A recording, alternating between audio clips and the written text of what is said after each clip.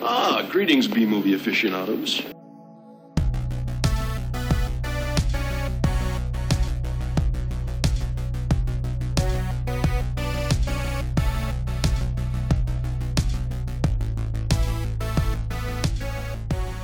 Hello, welcome to Couple of Flicks. I'm Tristan. I am Nick. And I'm Zach. So Happy New Year! Yeah, Happy New Year. Yeah, Happy New Year. We made Happy 2021. You know, this time it is a reason to celebrate. So there you go. Yeah, got past that. Yeah. Yeah, for real. So did you guys watch anything since we last sort of spoke? Not really. I watched. I'm a little late to the game, but I watched the first season of The Mandalorian. Nice. Because I heard the second one was good, so I decided to just get it started. Second's so good. I liked the first season. Really? Yeah. I got a little spoiled, so I know what's coming. It's hard. It was hard not to be spoiled if you were browsing the internet on that one. Oh yeah, so that last episode, yeah. Yeah. So, but I liked the first season, but it didn't have too much of a plot besides the main one that I don't know. Only spent like the first episode, a middle episode, and the last episode really revolved around the actual story. But it was good. Other good episodes, like bottle episodes, and like the Bill Burr in space episode. Yep.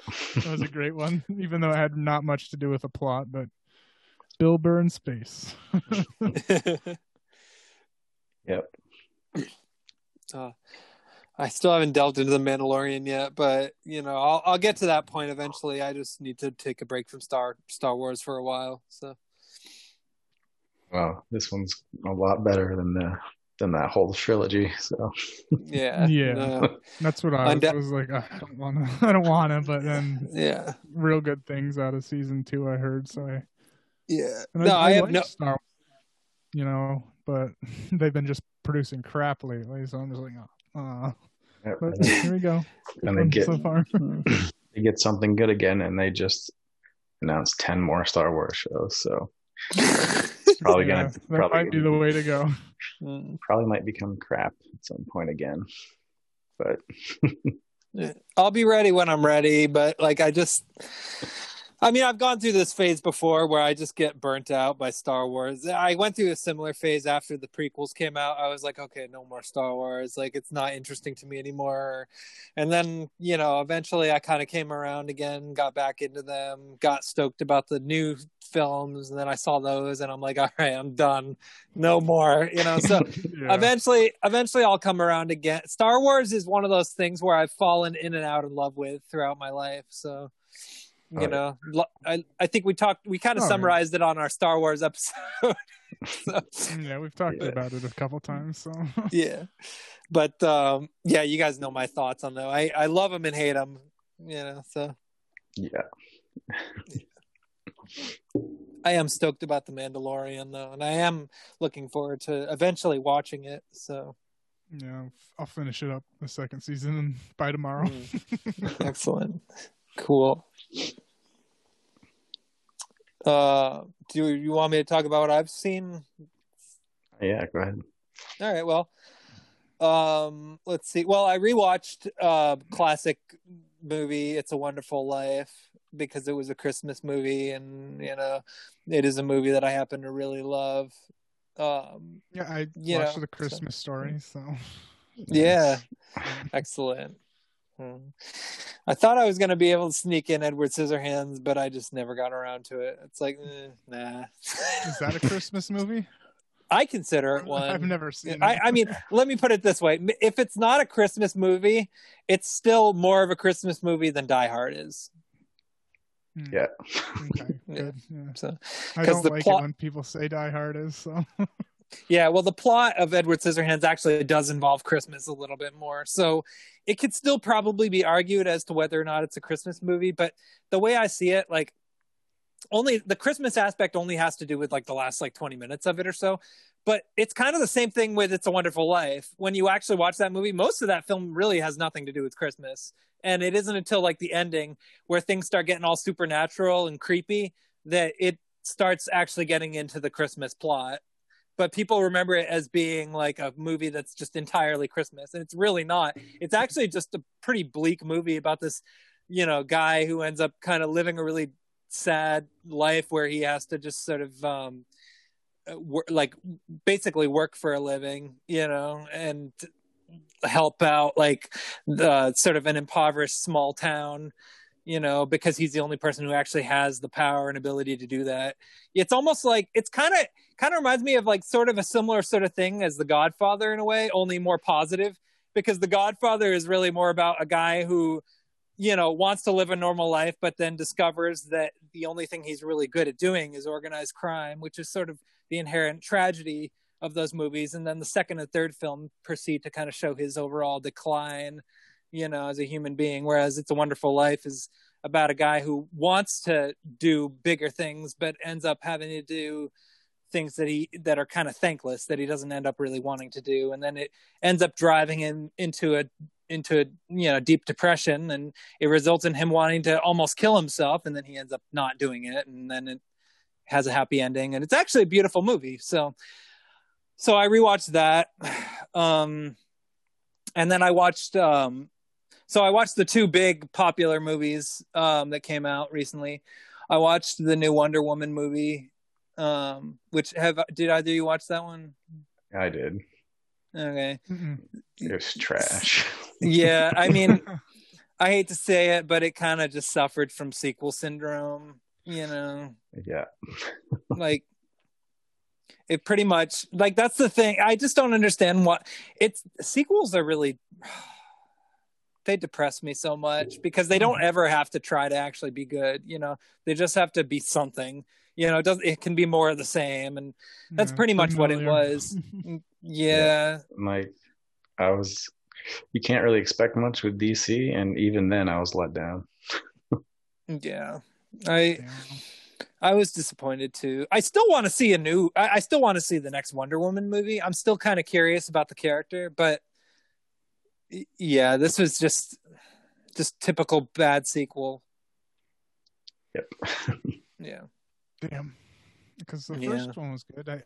From what I remember, the first one was good at least. Yeah, that was a lot better. Yeah, I like the first one very much. So. Darn. Yeah, but hopefully, fingers crossed for the third one. So. Yeah.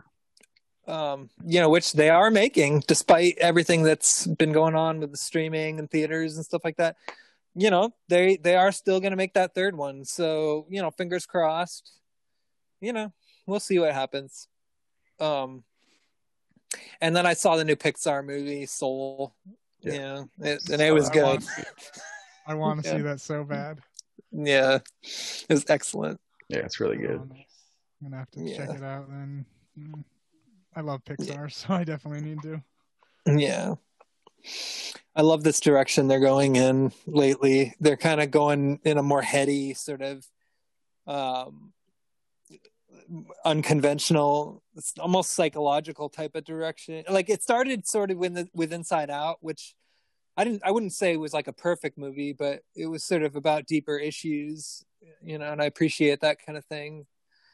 And then Coco sort of brought a lot of more challenging ideas to the forefront. I loved that one. That one was intense too. Yeah, that's still one of their best, in my opinion. Oh my god, yeah. Oh my god, I cried like a baby during that one. I cried just thinking about it. Yeah. And the music is incredible too. This was I still haven't decided which one I like more. Like right now I'm kind of leaning towards this, but I mean, we'll see how I feel after, in time.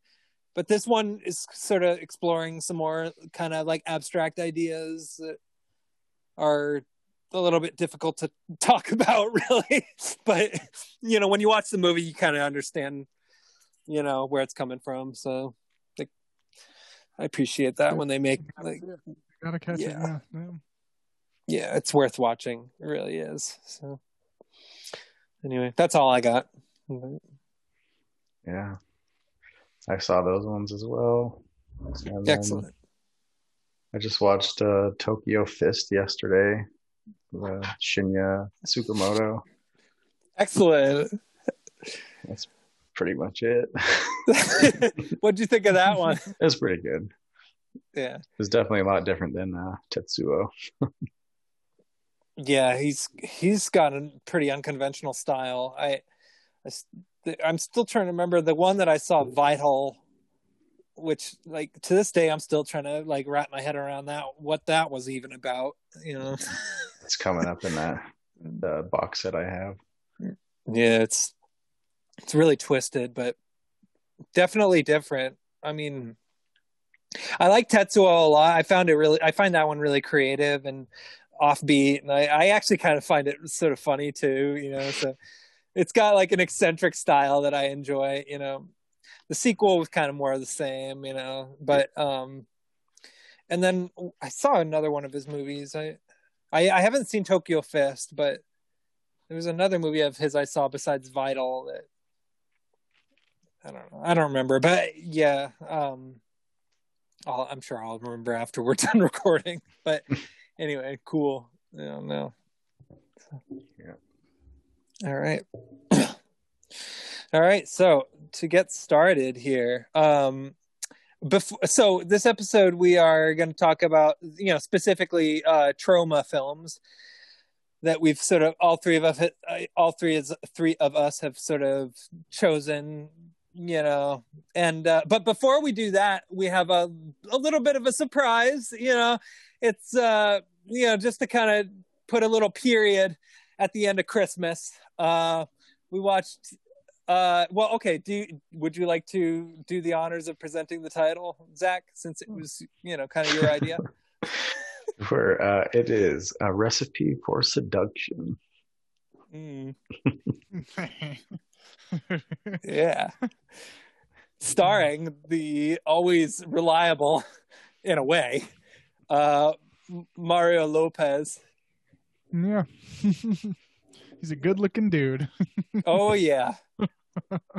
Yeah, and apparently he's still as much of a heartthrob as he was way back in his prime. So yeah. Even he had that salt and pepper look going on. Yeah, excellent. I mean, one day I hope to I mean, that's what I aspire to. I want to rock the salt and pepper look one day. Yeah, I do too. So yeah, too. It's gonna happen. It's gonna happen. Yeah. But that's the wonderful thing about Lifetime movies is they make you believe in beautiful things. And one day heartwarming. Yeah. One day I want to do a podcast episode where we talk about Lifetime movies. I mean, I already know which one I'm gonna choose. It's one that I actually did watch. For sure.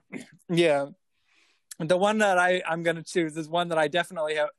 I watched, when it played, and it's one I've watched a couple of times because I find it so hilarious, and like I can't even talk about it without laughing. But it was Cyber Seduction. Anyway, we're not going to talk about it, but eventually we should definitely do a Lifetime movie episode. Lifetime, Hallmark. Yeah. Oh God, the whole shebang. So yeah. But anyway, so this is a tale. This Recipe for Disaster. It's sort of a Christmas tale, if you will, in a disaster or seduction. Way. Seduction. Seduction. Yeah, Recipe for. Uh-oh. Well, it could. I mean, it's a tale of forbidden love. Let's put it that way. So. The old-fashioned Romeo and Juliet story. Pretty much. It's about as standard as you can get, but it's kind of special because it does happen to be about, it does happen to have a particular sort of interesting tie-in, which I'm sure people who've heard of this movie already know about, and you could probably guess by the title too, but if you guys want to... Was the title just KFC, Recipe for Seduction? Recipe for Seduction. It's branded as a Lifetime original mini movie produced by Kentucky Fried Chicken. A Recipe for Seduction. Okay. Such a Written mouthful. and directed by Gene. Yeah. Who the fuck is Gene? That was my favorite part, was when it got to the title, it said written and directed by Gene. That made me think of Terminator Salvation when it said directed by McG and all the fancy lettering. I was like, oh no. So anyway, I don't know who Gene is though. I managed to not look that up, unfortunately. So I should have. I'm looking it up right now. Oh yeah. Anyway, so yeah, it's a romantic little fable, I guess you'd call it, about a woman who falls in love with her delivery man, I guess. He's a chef. Yeah. Which, did he seduce her? I mean, not if really. he did, it was sort of by accident. Yeah. He haphazardly seduced her. Yeah. She said no to her like rich boyfriend who wanted to. He proposed to her. She said no. Right. Which was the most awkward. Yeah. Just a weird fucking thing. Yeah. He was so aggressive about it. It's like, will you marry me? It would be cool if you said yes. You know, like he was like goading her the whole time. She's like, yeah. It's almost like, you know, I don't know, just the worst kind of wedding proposal you can really imagine, honestly. I mean, maybe except for the old-fashioned sort of oops, I forgot the ring mistake, which is kind of a cliche at this point, I guess. Or at least somebody told me it was. I don't know if it actually is. But the only movie I can think of where that happened was The Strangers. So, yeah. Yeah. So it starts with dinner shot, and then she denying the proposal. Yeah. And she basically their feast of fried chicken. Oh, excellent wedding food choice, I suppose. I mean, it wouldn't have been my choice, but in the land of Lifetime. Yummy. Yeah. Anyway, so he pretty much like it's kind of a quirky, cute sort of not rendezvous, but more like they just kind of strike up a casual conversation, and he's sort of a bumbling kind of he's like, oops, I didn't realize how attractive I was type of guy who, you know, just sort of goes along with it. And I guess that's why he's attractive, because he doesn't seem to really care. I mean, he does, but it's sort of like whatever type of thing too, you know. So, yeah. I mean, I guess that's sort of attractive thing. So. Yeah, they met, like she just wanted to, you know, go for a walk and talk and shit. And yeah, that was the one scene. The next scene they were in together, they made out and kissed. No, I love you. Yeah, it was over like one day too. She fell in love with this guy. Over one meeting, really. They must have had a really wonderful conversation. Yeah. Yeah. I mean, I'm almost more curious about what that conversation was than I am the rest of the plot. You know, like everything that happens in this movie that just kind of ends up sort of spiraling into sort of conspiracy mode eventually. Yeah. Yep. Because it was a whole, you know, arranged type marriage. The girl's family, I guess, is in debt. Even though they're living in a huge mansion. Yeah. So yeah. The mom's trying to force her into that other marriage because he's rich. I don't know. It's typical kind of rom-com-y shit movie, but I mean, I feel like direct about it at least. It is a plot that I feel like I've seen before, admittedly. It is a Lifetime movie. Yeah. Probably like exactly. Half their movies are probably the plot's like if you took a Lifetime movie Mad Libs and just added KFC. Pretty much. Yeah. Yep. Basically, yeah. Yeah, recipe for seduction, parentheses, question mark, parentheses.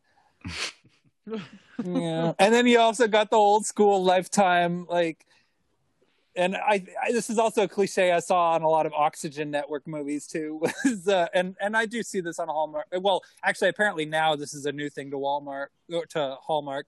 Sorry, I get the names confused. Hallmark, not Walmart, and which is the trope of the convenient gay best friend. Oh yeah, he was in this. Yeah. Which it's a Lifetime Network cliche I've seen, probably about 3 dozen times, where the main character happens to have a neighbor who's this friendly gay guy who is always willing to make cupcakes or cookies and bring them over to her apartment and talk about how lonely he is, and then he ends up saving the day at the end of the film. Like, I've seen that in more than a few movies, and this movie manages to fulfill that sort of yeah, this movie 16-minute commercial. Yeah, it's a Lifetime short.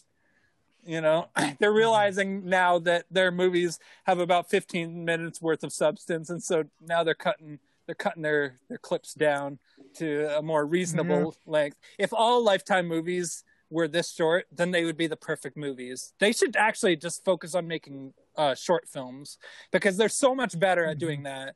The worst thing about Lifetime movies is how long they are. Like, most Lifetime movies do not need to be more than an hour long. And so you're left with a film that has a lot of filler and a lot of meandering and a lot of actors walking around not really sure what to do other than emote, for about 10 to 20 minutes.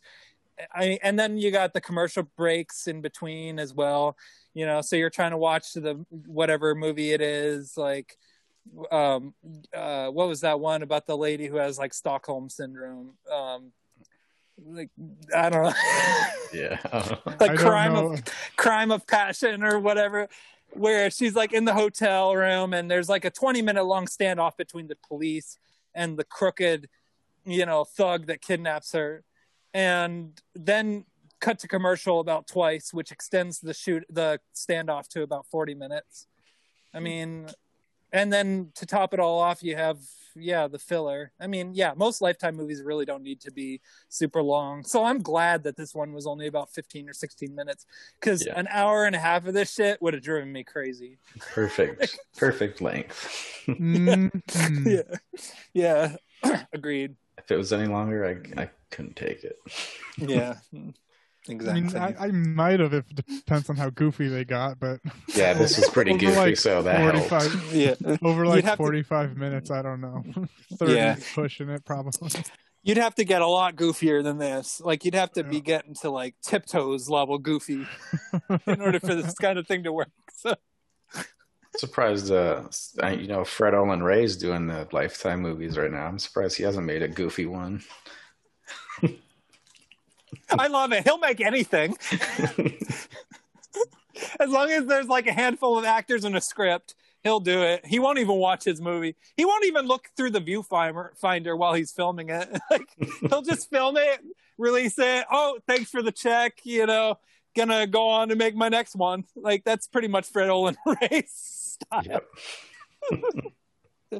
Oh, you want a trailer? Oh, let me find footage of other people's movies and just kind of make a trailer.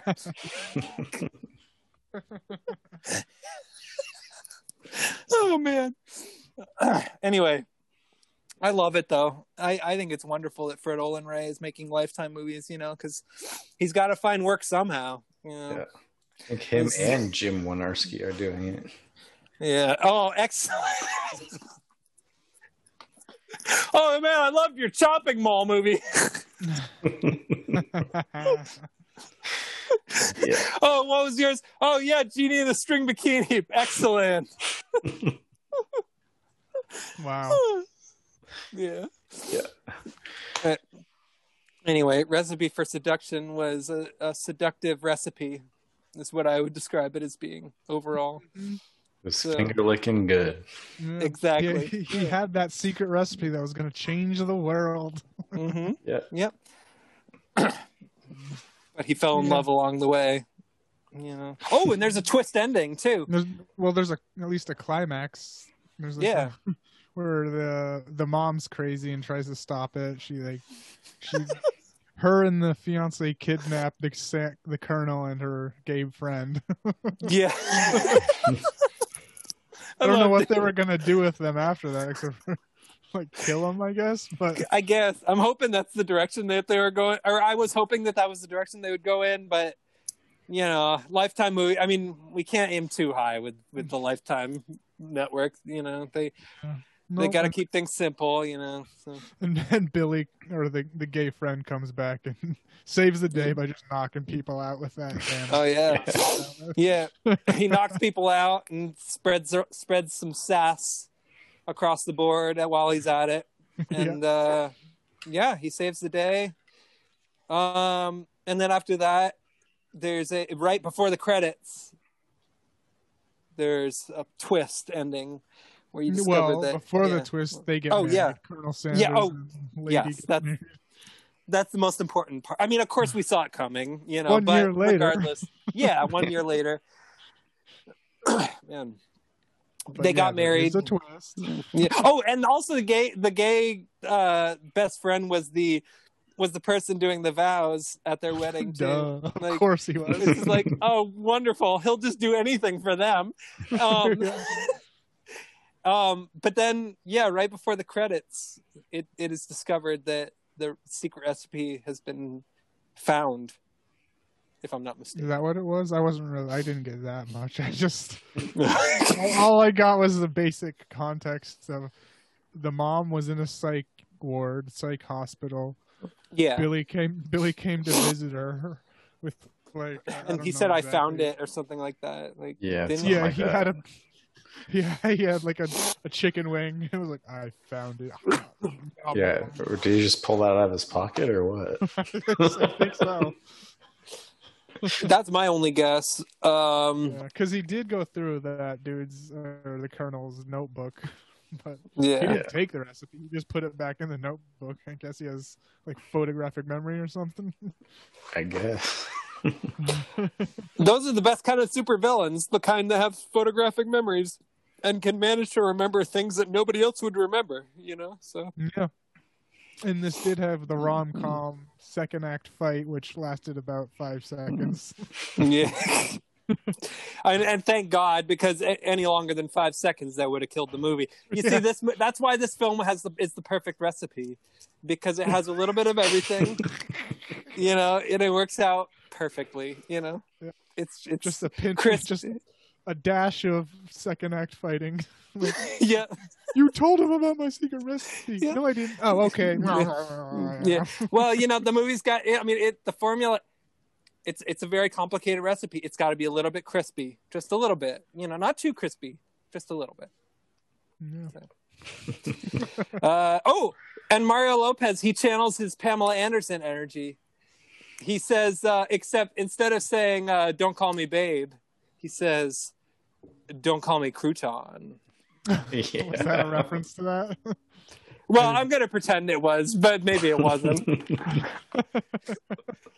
You know, but I figured may as well make a little throw out to our IMDb bottom 100 project that we're doing. So, because Barbed Wire, it's on there. So, you know, better brace yourselves. But don't call me babe. No, it's 2020.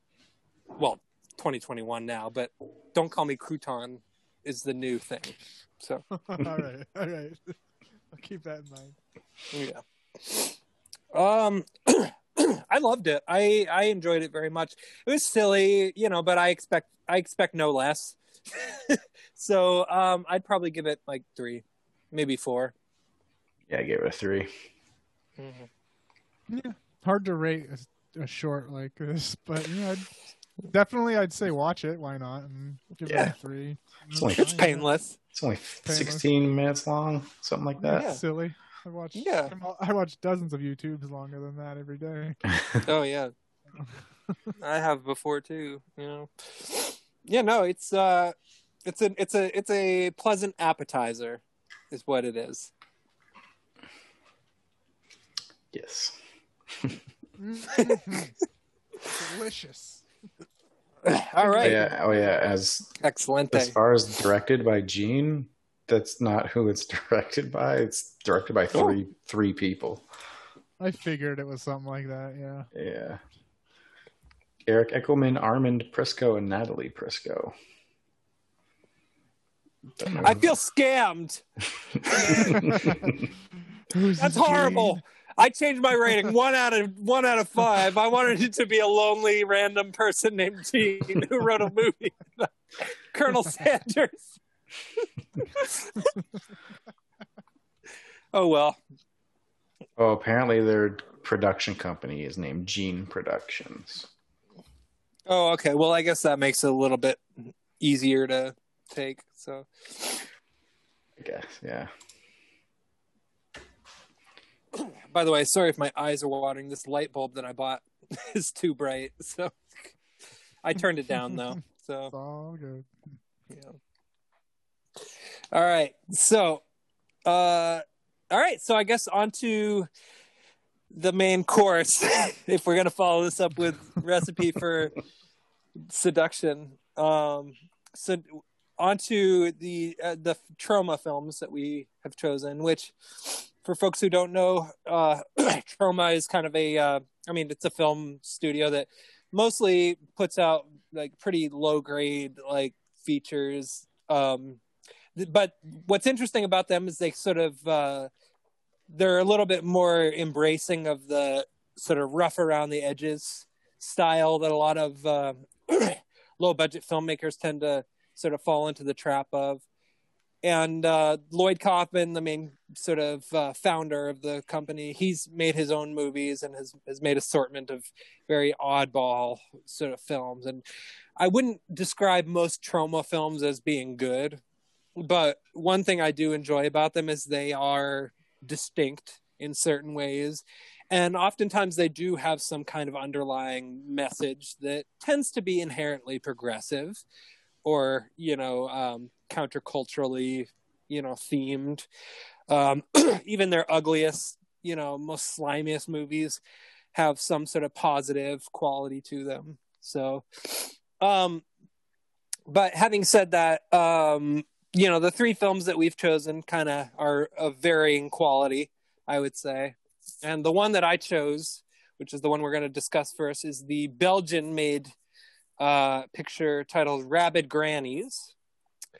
And what's unique about this movie is there doesn't appear to be a sufficient release, I guess you could say, for this film. One version is what people complain as being too plot-based and not really, exciting enough, I guess, not enough like action, for being a horror movie. And then the other version that exists, which I guess is the German release, from what I understand, cuts down quite heavily on the plot, but also includes a couple subplots that were removed from the theatrical version, or the festival version, I guess is what the original version is called. But it has like a bunch of, it has more footage of the somewhat sophisticated makeup effects. So the version that we watched of this movie was a fan-made edit that was on YouTube that someone put together that pretty much includes all the footage from both versions in it. So I wonder if I watched the same one. Was it a free version that you guys watched, or was it? The one that I watched was on YouTube. It's about an hour and a half long. One. Okay. Was it labeled like full, uncut? Like, I don't know. I didn't. I just the link we had. The link we had in the chat. Yeah, I'm not sure. I don't think I used that link specifically. Okay. All right. Well, whichever version. The one I watched apparently has everything in it. So yeah, I watched that one. Yeah. And then I checked out the Blu-ray I have after it. It's awful. It's a super bad transfer. Yeah. Yeah, apparently it was based off like a work print or something. So. And it was like 20 minutes shorter. Both cuts were on there. Yeah, that's frustrating. Like, I don't really I still don't quite understand the reason why there's two like completely different versions of it that are available. Like apparently it has to do with rights issues, but the thing is, like, Troma, they are a pretty low rent company. They're not working with a tremendous amount of funds, so they do tend to err on the cheaper side of production when it comes to their like releases. Just in general, a lot of their like actual like self-distributed releases tend to be of like pretty poor quality. So that's probably why. Like I'm guessing it has to do with rights issues. So, but anyway. Regardless, I don't know if I saw the same version you guys did, but because it wasn't maybe the one that you sent on that link. Okay. Did you watch like the one on Amazon Prime, or was it? No, it was on YouTube Movies. So I mean, okay. Oh yeah, I don't know. Maybe we'll figure it out. But so, but it's a movie that the reason I chose it is because it's one that I'd kind of heard. Quite a few people I know had seen this one, and quite a few people I know had sort of recommended this one in passing, like, oh, that one's pretty cool. I enjoyed that one. So I mainly chose it based on recommendations, just casual recommendations. And I don't know. I mean, I thought it was kind of lame personally. Like there wasn't really a whole lot to it. I think it was trying to sort of say something about like wealthy people, but really the main reason people are watching it is for the makeup effects, which are, I would say, pretty decent. Not the best I've seen, but better than a movie with this type of budget usually tends to get. I mean, pretty really good the main Troma. Yeah. Definitely. That's exactly how I would describe it. Is good considering what they're typically working with. Yeah, is good for Troma standards, because most of the time their gore effects look pretty much garbage, So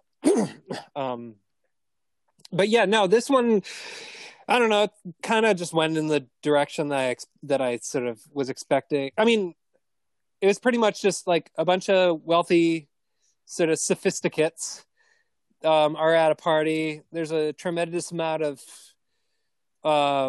banter where they're kind of sitting around a table. You kind of learn how each and every one of them sucks as a human being, which is just basically gearing you up to, get ready for them to get killed. And it goes on a little too long. I could see why they probably cut a lot of the dialogue down, because some of it is pretty needless and uninteresting, so. But then, eventually, I guess it's like some related nephew, or I don't know. Is there a plot summary or something? Like one paragraph on Wikipedia. Oh, okay. Well, you may as well read it. All right. Yeah, I don't really know what happened to that all that well. Like, oh, okay. I know what happened. I just don't know why. Yeah. Well, there's not much to it, really. Two elderly sisters invite their wonderful nieces and nephews to a party celebration of the sisters' upcoming birthdays, which everyone hated these people, so I don't know why they all came to this dinner party to begin with. Yeah, I didn't understand that either, but I mean, I guess it's sort of, maybe, I think that's really the only kind of social commentary I got out of this whole movie. If that's what they were aiming for, I'm guessing maybe, since they did happen to include it, that, like, it's like the only reason these people are friends is because the thing that they happen to have in common is their wealth. And so it's sort of making a comment on how, like, even though they hate each other, they still have solidarity, I guess, is kind of, yeah. The one nephew who is not invited is the ostracized black sheep of the family, whose devil-worshipping activities have resulted in his being removed from the sister's inheritance. Okay. Yeah, so and that's pretty much what gets the plot going. Yeah. Kind of turns into like a Pandora's box kind of thing, I guess. I mean, for lack of a better, like, yeah. The rest of the what's up? No, just keep going. Yeah. Okay. Yeah, it's one it's one paragraph that like only tells the beginning of the movie. Oh, okay. Okay. Well, the rest of the guests are merely putting in time. They're actually only waiting for their aunts to die, leaving them empty endowed via their respective inheritances. Unfortunately, for all but the aunts, the nephew sends a party gift that turns the scene into a frolic of the macabre and ruins the party. Under the gift's power, the aunts turn into cannibalistic demons and proceed to eat up all of their guests. That's the plot summary. Yeah. It does about cover it all. Yeah. So spoilers, I guess, for the movie Rabid Grannies. The aunts turn demonic. Yeah. Yep. Not rabid. Demonic. No. They turn into cannibalistic demons, like you just said. That's pretty much like when the actual good part of the movie starts, because then you get to watch all the characters that you just spent about 30 minutes hating get slaughtered in pretty swift fashion. I think my favorite... Oh, yeah. It just turns into a slasher from there. Pretty much like 10 little Indians. Like they all hold up in one room, and then they go to another room, and they just get picked off one by one in various fashion. And the kills are, some of them are kind of creative. I like the part where that one guy gets like eaten up, like what happens? They like twist him open and then like rip his guts out and all that. That part was pretty cool. It was pretty gross. I was like, whoa, that was gnarly. And then the part with the car accident where the girl, like that lady, gets slammed into the fence was pretty funny. Let's see, a little girl gets killed. It's like, oh my god, like chopping her legs off somehow. Yeah, happens off screen, but it's still kind of jarring. Pretty much like the part that I found most interesting, actually, believe it or not, was after it was all over and the aunts turned back into human beings and they're like, oh, I don't know what happened. Honestly, that's that right there could make for a much more interesting plot. Like how one would deal with the aftermath of being demonically possessed and eating half your family. I feel like that would make for a more interesting movie. Yeah. Yeah. But it probably wouldn't be a Troma. Probably not, no. Anyway, yeah, I wasn't crazy about it. It was well made enough in the effects department that I would still probably recommend it for folks who are like faithful to that sort of thing. But beyond that, I don't know. I'm probably not going to watch it again. So yeah, I'd probably give it like a 2 out of 5, honestly. Like, wasn't crazy about it. Yeah, I gave it a 2 as well. Pretty much just for the gore. Yeah. Makeup effects. Like the transformation scene was pretty cool. Like the fingernails coming out and the mouth. The first time they eat someone at the table. Yeah, that was funny. The kid was like, "That's smashing." Oh yeah, that was great. That was great. Yeah, no, the death scenes were great. That was, I would say, the main reason to see this. If you're looking for like a sort of eccentric, low budget sort of slasher movie, this one will definitely like do the trick, I would say. It's not really scary or anything like that. It's more just like blood and guts, everywhere type of thing, but I mean, that kind of thing could be pretty enjoyable. I mean, The Thing is a really popular movie, and some of the scenes, some of the makeup in this movie reminded me of that a little bit. Like, not that sophisticated, but kind of in that direction, which I admire a lot, actually. So yeah. Yeah, there was a bit I liked where one of the sisters got all armored up in like some medieval armor, Oh, yeah. causing chaos in that. Yeah. Yeah. Was that the part with the machine gun? I don't know if it think was so. before. Yeah, it was around then for sure. Yeah. Where they were trying to get the priest to kill himself. Like one was taunting him to do it, and the other was like, "No, you won't get into heaven if you do that." That That was like just trying to see who wins, and he eventually does, and he was like, Yeah. I win." The other one of the sisters, yeah. that was a really interesting death scene. That kind of reminded me of the scene in Last House on the Left, where like the thugs like convince like one of their own to like that one guy who's sort of mentally deficient. You know, they convince that one guy to commit suicide. It kind of reminded me of that a little bit. You know, like, and it reminded me of like another movie too, but I don't remember what. So, but that part, I mean, things like that are always kind of like, whoa, you know. Every once in a while, like even bad movies have interesting ideas in them. You know, like I mean, I guess the sort of classic example that I keep occasionally mentioning is Night Train to Terror, which is basically a movie. It's just the conversation between God and Satan, you know. But like that's an interesting idea. The movie itself isn't really any good, but I still love the idea.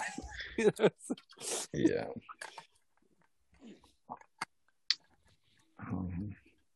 Thought that the fat guy with the mustache there reminded me of Paul Bearer from the WWF, the Undertaker's manager. Oh yeah, didn't he like get put in a casket or something and buried alive? Oh man, I thought it was him for a second. It's gonna look like him. That guy used to scare me when I was little. Like his voice was so high pitched and creepy, and he was like, he had that like tight tie that was all the way up to his neck and made his like chin look really big. Paul Bearer. Yeah. Oh man. Wasn't he keeping the Undertaker's soul in an urn or something like that? And, yeah. Like he like fought a battle. He had to summon Kane, which was Undertaker's like brother who he physically scarred with acid or something like that. Like he had to like summon him from the depths of hell to kill his brother or something. I don't remember exactly what the plot was, but that was back in the days when I was into the WWF/WWE. That was actually interesting. Yeah. Yeah. Man, I haven't thought about Paul Bearer for a while. But anyway, yeah. No, rabid grannies. I don't know. Not much to say about it other than, you know, you get to watch old ladies turn into demons and eat people. It's, you know, pretty cool if you like that sort of thing. So yeah. But having said that, if you want like more like something that's kind of more along these lines involving like demonic possession, like I'd recommend like, you know, one of your favorite movies, The Evil Dead, or like Mario Bava's Demons. You know, both of those are, I think, superior to this. So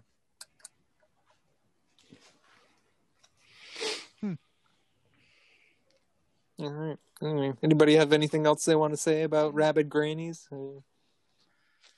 I think I'm good. That covers it for me, I think. Okay. Pretty straightforward on that one. Yeah, excellent. All right. So the next film was your choice, Zach. Yeah. So it's not the choice I chose in the last episode. Right. For people listening, but yeah, because in the previous episode you chose I chose the Evolved Part 1 last time, but it is not easy to find. Yeah. Like a lot of Troma stuff apparently. I found out. Yeah, it's a bummer because their stuff used to be like available on YouTube, but then, you know, I mean, we all know what direction YouTube has decided to go in as a video platform, which is unfortunate. But as a result, yeah, I mean, it results in a lot of movies that would otherwise not be seen, not being seen. So it's a bummer, but that's kind of the direction they're going in. So, but at one point, the Evolved Part 1 was actually on YouTube. Yeah. So, but we're gonna table it and save it for a future episode, along with Double Story, which we haven't.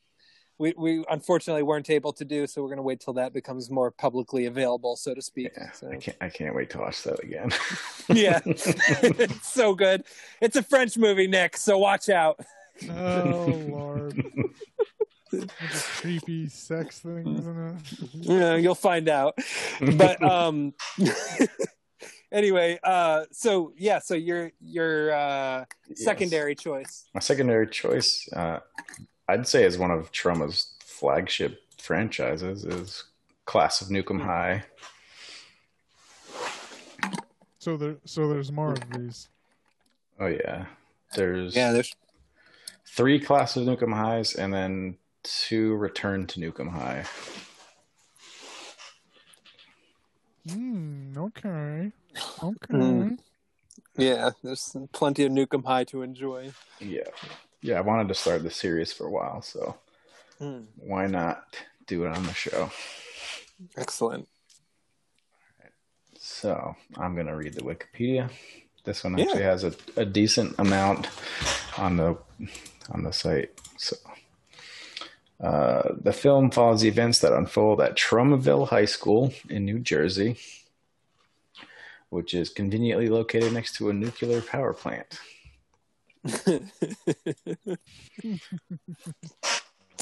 Yeah, excellent.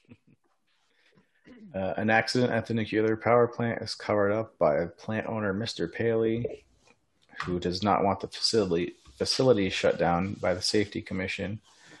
The accident causes a radioactive water leak, which ends up gruesomely killing a student at the school after the tainted water reaches the drinking fountain. Yeah, that was pretty brutal. Yeah. Yeah.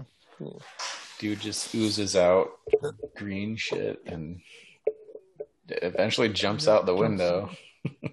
Yeah. It just melts on the ground. Oh, yeah. That was awesome. Yeah, it's just... Yeah.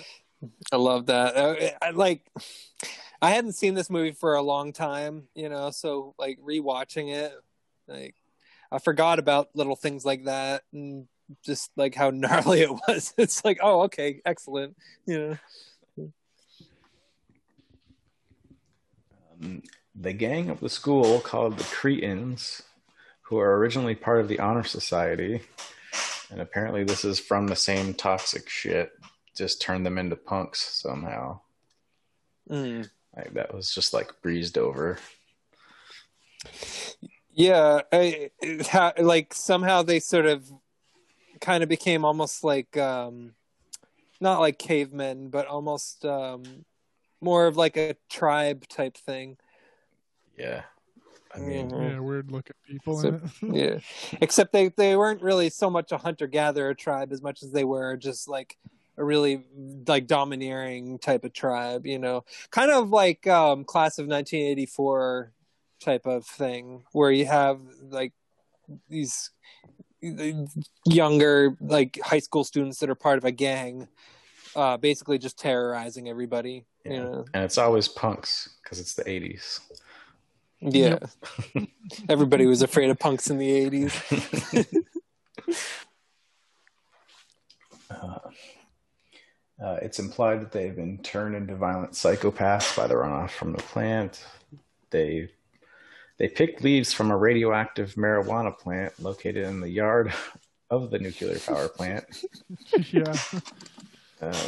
Their source is growing weed at a nuclear power plant.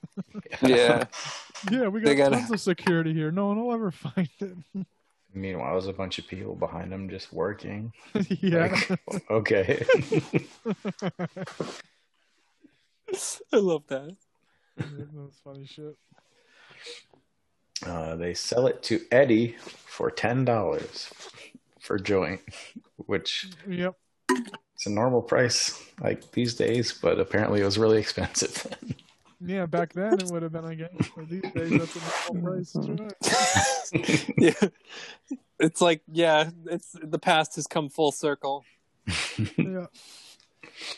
inflation. Yeah. Yeah. Anyway. At his indoor bikini beach party that night, Eddie pressures his friend Warren and Warren's girlfriend Chrissy into smoking the radioactive joint. And there was one other person that did, but they never showed her again after that scene. Yeah, that was the one sort of question I had, was whatever happened to her? Like, I thought she joined the bad guys or the punks. There was a girl that joined them that she painted webbing on her face and she joined them. But that was her. At first I thought it was the girlfriend, but she popped up later. And that was the teacher. Because I know one of the. I'm not sure. I know somebody. I thought somebody that smoked it joined them. It might have been her. I thought it was either the teacher or her. So I don't know. Okay. Yeah.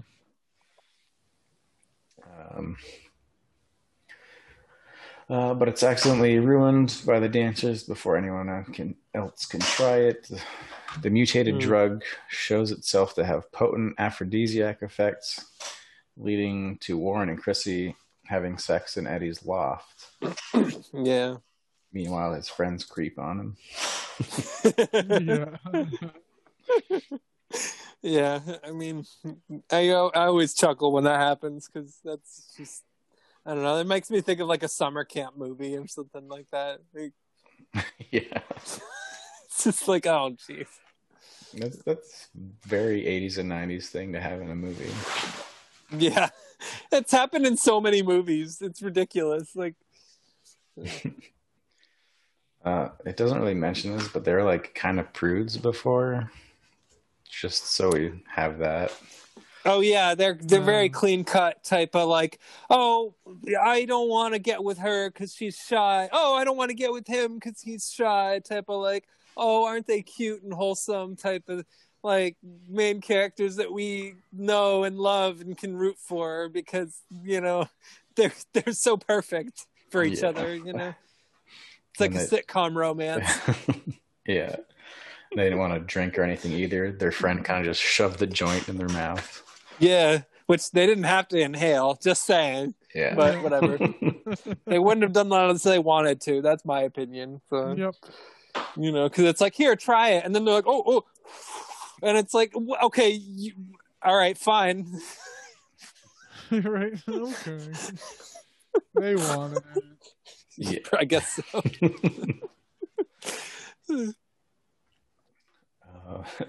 However, that same night, both of them have disturbing nightmares about hideously mutating. Yeah. She has that dream about becoming pregnant. Yeah. Yeah, and the guy had a huge ass boner. Yeah. It was like the size of him. Like it was like touch. He was pitching a tent, kind of thing. It didn't show it, but like under the blanket. Huge it was almost up to the ceiling. Yeah. Yeah. I thought because she actually became pregnant that we were going to see that mutated dick at some point. Yeah, that's what I thought too, but not this time. I'm sure that's another Troma movie. Yeah, I feel like I've seen that in another Troma movie, but I don't remember which one. But I know that there was at least a couple that I've seen a killer penis in. At least a couple. Yeah. Though these effects are seemingly gone by morning, sometime later, Chrissy discovers that she is pregnant and spits a little monster into a nearby toilet. I like the way it said that, into a nearby toilet. Yeah, okay.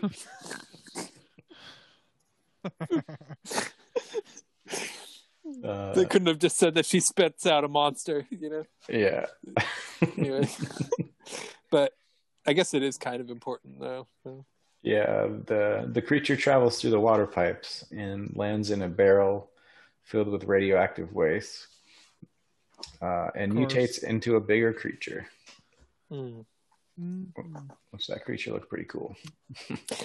It did. I was like, whoa, my God, that's pretty sophisticated. Like, again, like, I could see why this is sort of one of their premiere titles, I guess.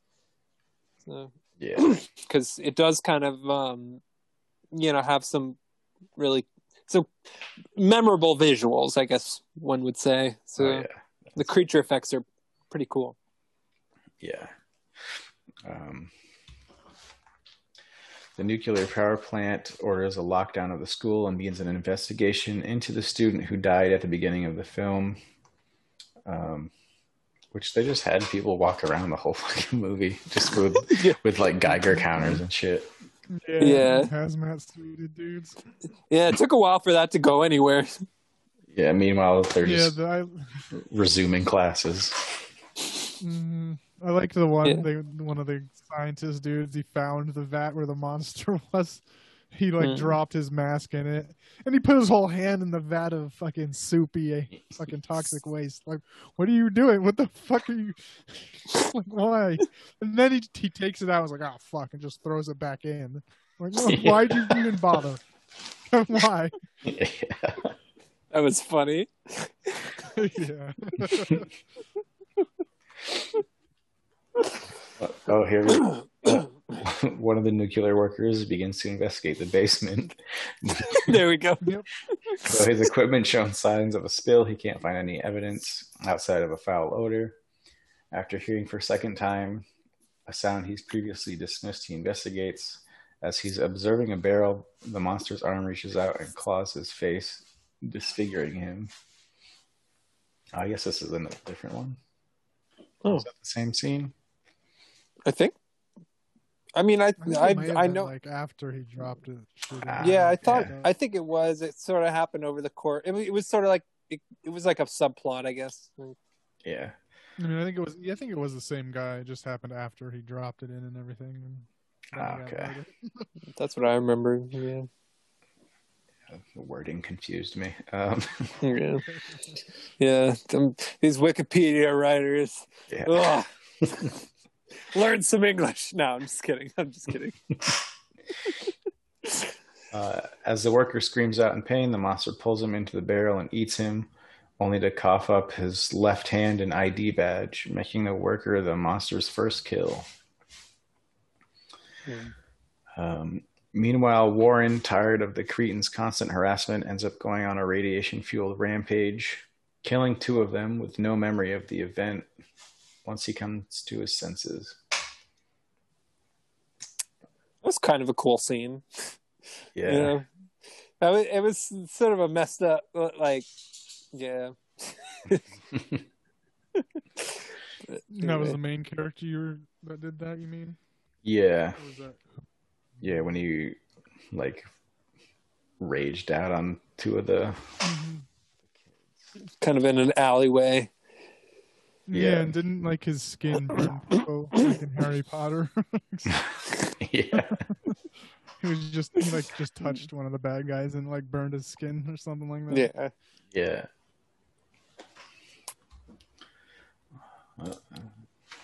The Cretans, expelled from the school and cut off from their customer base, assault the principal and force him to use the school's radiation alarm to cause an evacuation, letting the Cretans bar the building and occupy it. Which, another thing about these, like, 80s punk things, like, they're always, like, against school but stay. They want to stay in the school. Like this class of 1999.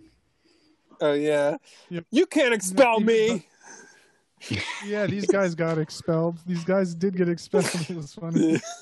And, like, they were frisking them while they were getting expelled, and, like, that crazy chick who, like, in the beginning she beats up a dude by just kicking him in the dick a bunch.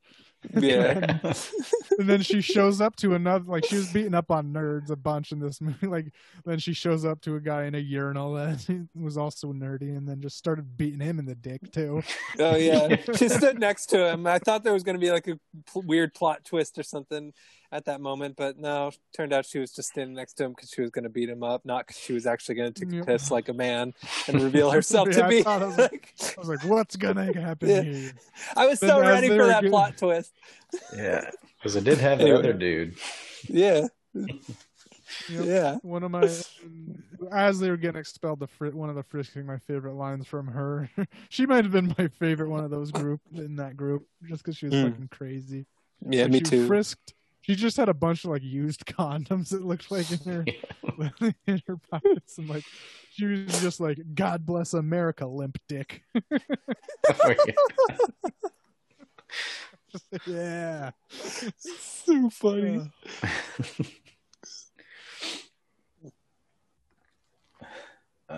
And then after that, they were like trying to not get expelled and started singing the Star Spangled Banner or some shit.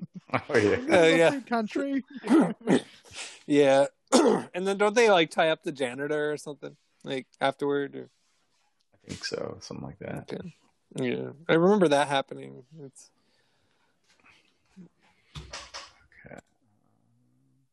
In the process of doing this, the Cretans shoot and kill the principal's secretary, who happened to open the door just as the gang was torturing the principal. Oh yeah, okay. Okay, so was the principal. Yeah. Capturing Chrissy as bait for Warren, the leader of the gang holds her hostage in the basement and plans to kill her in front of Warren, only to be interrupted by the now adult monster. Which Yeah. The leader of the gang kind of looked like shit. Now I'm forgetting his name. He looked like Tim Thomerson a little bit, like a younger Tim Thomerson. Oh, I thought he looked like Mark McGrath. Hey yo, I'm Mark McGrath, Sugar Ray. Yeah. Yeah. Like from a distance, he kind of looked like him. Oh man. Oh gosh, listening to the radio in the 90s. Hey yo, we got a special request. What do you want? I want some Sugar Ray, please. Yep.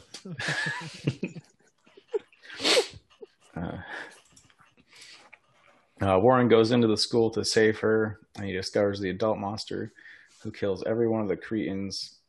Warren finally zaps the beast with a laser in the physics laboratory, which was conveniently showed earlier in the movie. Yeah. I mean, it's another one of those setups. But, you know, I mean, at least it went somewhere. So. Yeah. He and Chrissy flee from the school right after the monster explodes, along with the school, also killing Mr. Paley inside. The students celebrate victory as over the loudspeakers that the school will be shut down for remodeling. While reconstruction is taking place, one of the monster babies appears squirming through the remains of the destroyed school.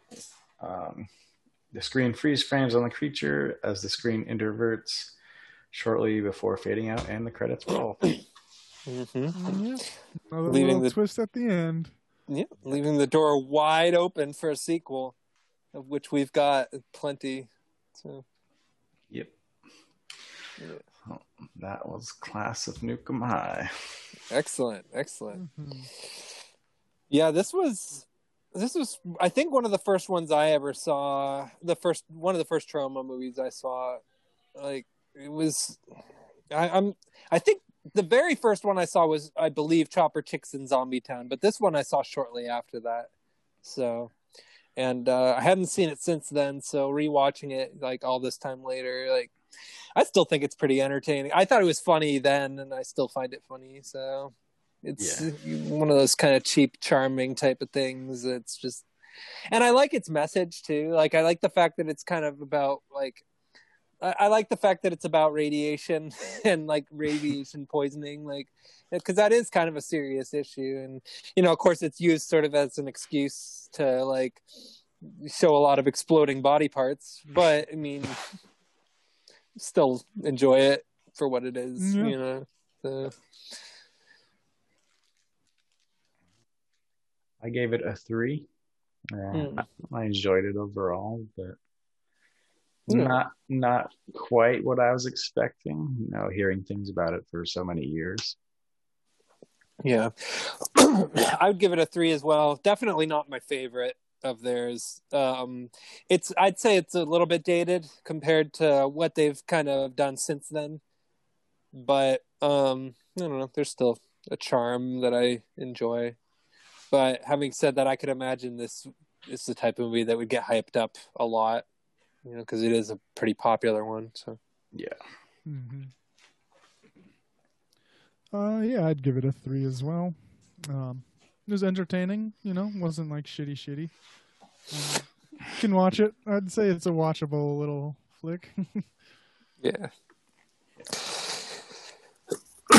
There's something just kind of what's the word?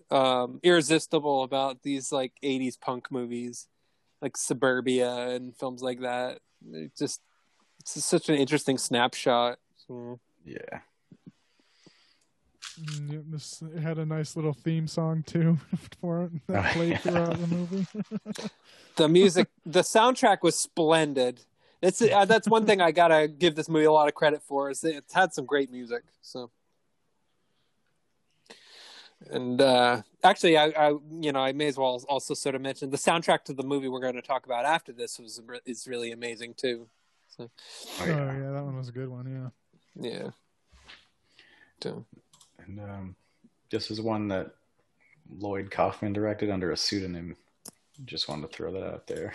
I don't know why. Yeah. I don't know why he did, because it kind of kicked off the whole thing, basically. Yeah, this and Toxic Avenger.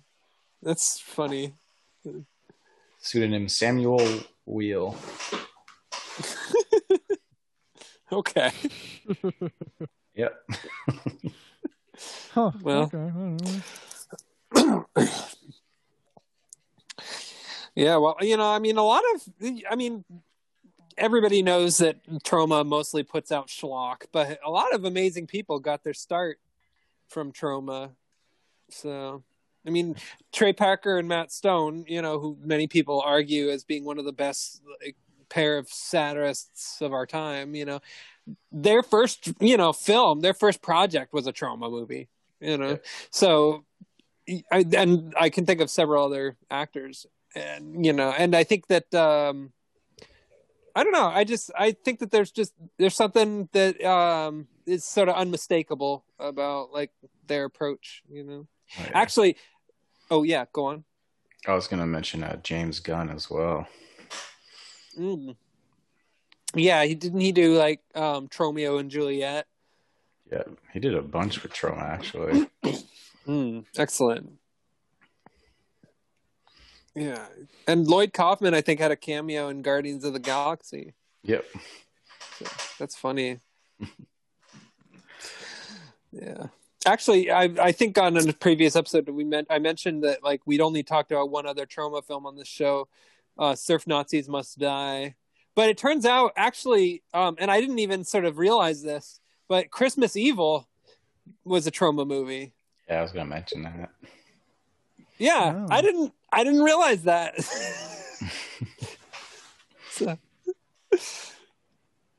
So that's cool. Yeah. Nice. Yeah. Anyway, so I guess we should talk about our final sort of film, which is the one that you chose, Nick. Yep, it is called Deaf DEF by Temptation. It's a different than these last ones we are discussing, I'd say. Yeah, there's definitely. Definitely better acted in the acting department. Yeah, a little more serious take. It still had some comedy bits, but it wasn't as like over the toppy type, crazy Troma type shit going on. There was, there was of course like a monster, but you didn't really see much of it till the end. Like in the monster suit, at least you see the person throughout the movie, of course. But so the plot follows the son of Samuel Jackson. I chose this movie because Samuel Jackson was on the cover. It's a good choice. Yeah. So I thought he would be more, but I'm not surprised he wasn't in it as much as him being the like one on the cover. Yeah, it was in his Spike Lee days too. Like, yeah, I'm assuming this was before he got super big, and then they like redid the cover just to put him on it to sell it more. I don't know. I don't know if he was big before this or not, or. Well, let's see. I mean, I'm guessing that the movie was filmed a few years before it was released. Like, I think what happened was that this movie was sort of a smaller type of project made, but because I noticed that there were a few people in this movie that have also been in Spike Lee movies that were made around the same time, like School Days and Do the Right Thing. And so I'm thinking that like some of the folks involved in those films, you know, because we're talking about like kind of smaller crews. I think some of those folks made sort of their own little projects, and then when some of the actors in those movies, like Samuel L. Jackson, ended up becoming part of the mainstream, I think that's kind of when Troma picked this up. Or maybe they picked it up before that and then released it around the time that those movies were getting popular, or around the time Samuel L. Jackson was starting to become a household name. Or so I'm not really quite sure exactly when this movie was released, but that's my guess about the making of it. So. Okay, yeah. So it starts off with, you know, Samuel L. Jackson. He's a minister, you know, teaching his son ministriness, and he sees an apparition of some creepy ghost lady, but it's generally just all a dream of his son years later when he's an adult. You know, he's having these dreams of his dad and creepy ghost lady, and he's becoming a minister as well. He's from, you know, North Carolina. His name's Joel, and you know, he's having troubles deciding on, you know, is this what I want to do? Do I want to be a minister? So he rings up, I think it's his cousin, or it's just a friend, or I don't think it's his brother, like an actual brother. Some type of confidant. Yeah, a friend, a childhood friend, because like I know Kay was like, don't tell grandma you're coming over, whatever, say good time. Like, they're familiar family, at least, for sure. Yeah, they've known each other for a long time. Maybe his godfather. Yeah. I don't know.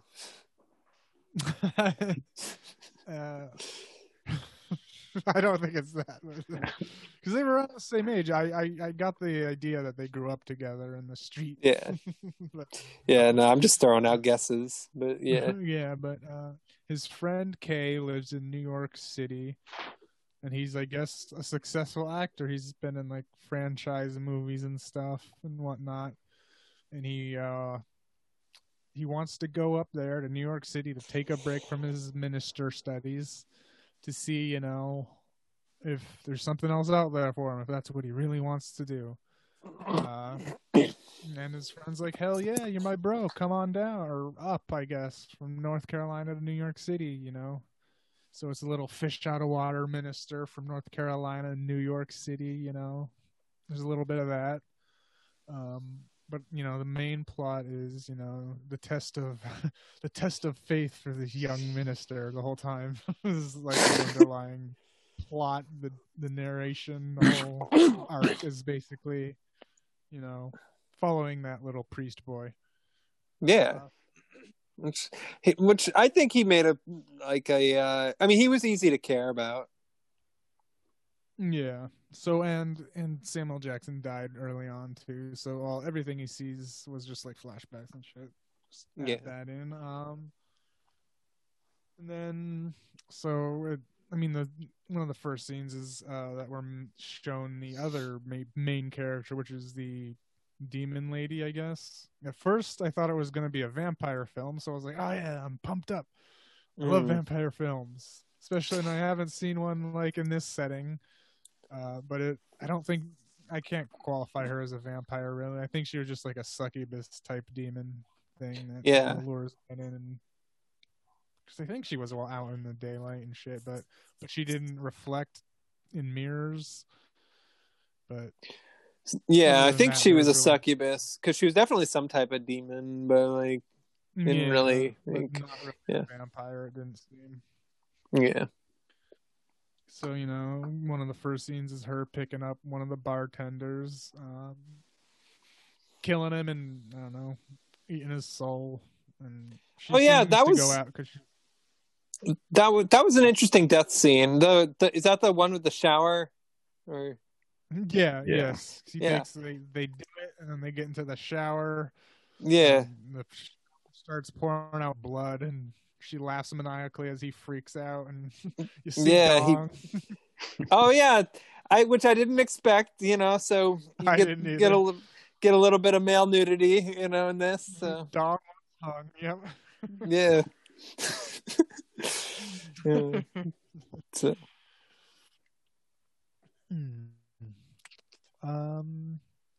We pick up again, as Joel's on his way up to New York City. His brother, cousin, friend, whatever he is, just chilling out at the bar that this demon lady picks up dudes. She seems to generally go for guys that are cheating, or so the first bartender, his first victim he wasn't the cheater. The lady he was sleeping with, he planned to sleep with someone that was married. So She picked him as his first victim. And then another guy, an old nerdy Norman, he was definitely cheating on his wife. And then that was one of her victims. And then the other one of more, I don't know, kind of importance, I guess, was some just other random dude that we saw a couple times. Yeah, didn't really do much. Yeah, no. He was hit on by a gay dude, and I couldn't tell if he was just a surly gay man who was like, I'm not looking for anything tonight, but I'll take that drink if you want. And then he was like, and walked away. It's like, no. But he gets seduced by her and is murdered as well. Yeah. And then the third or fourth, I guess, ish main character is this guy we see that's in the bar all the time, hitting on chicks poorly. Just doing like real cheesy and inappropriate one-liners the whole time. His name was Dougie. I was like, and he always had a suspicion for that girl, Yeah. He was a bit of a spooky guy. A little bit. Actor. Right? At first, you're like, what's his deal? And he's just a creeper. But, Kay, gets seduced by this succubus lady. They have a nice night.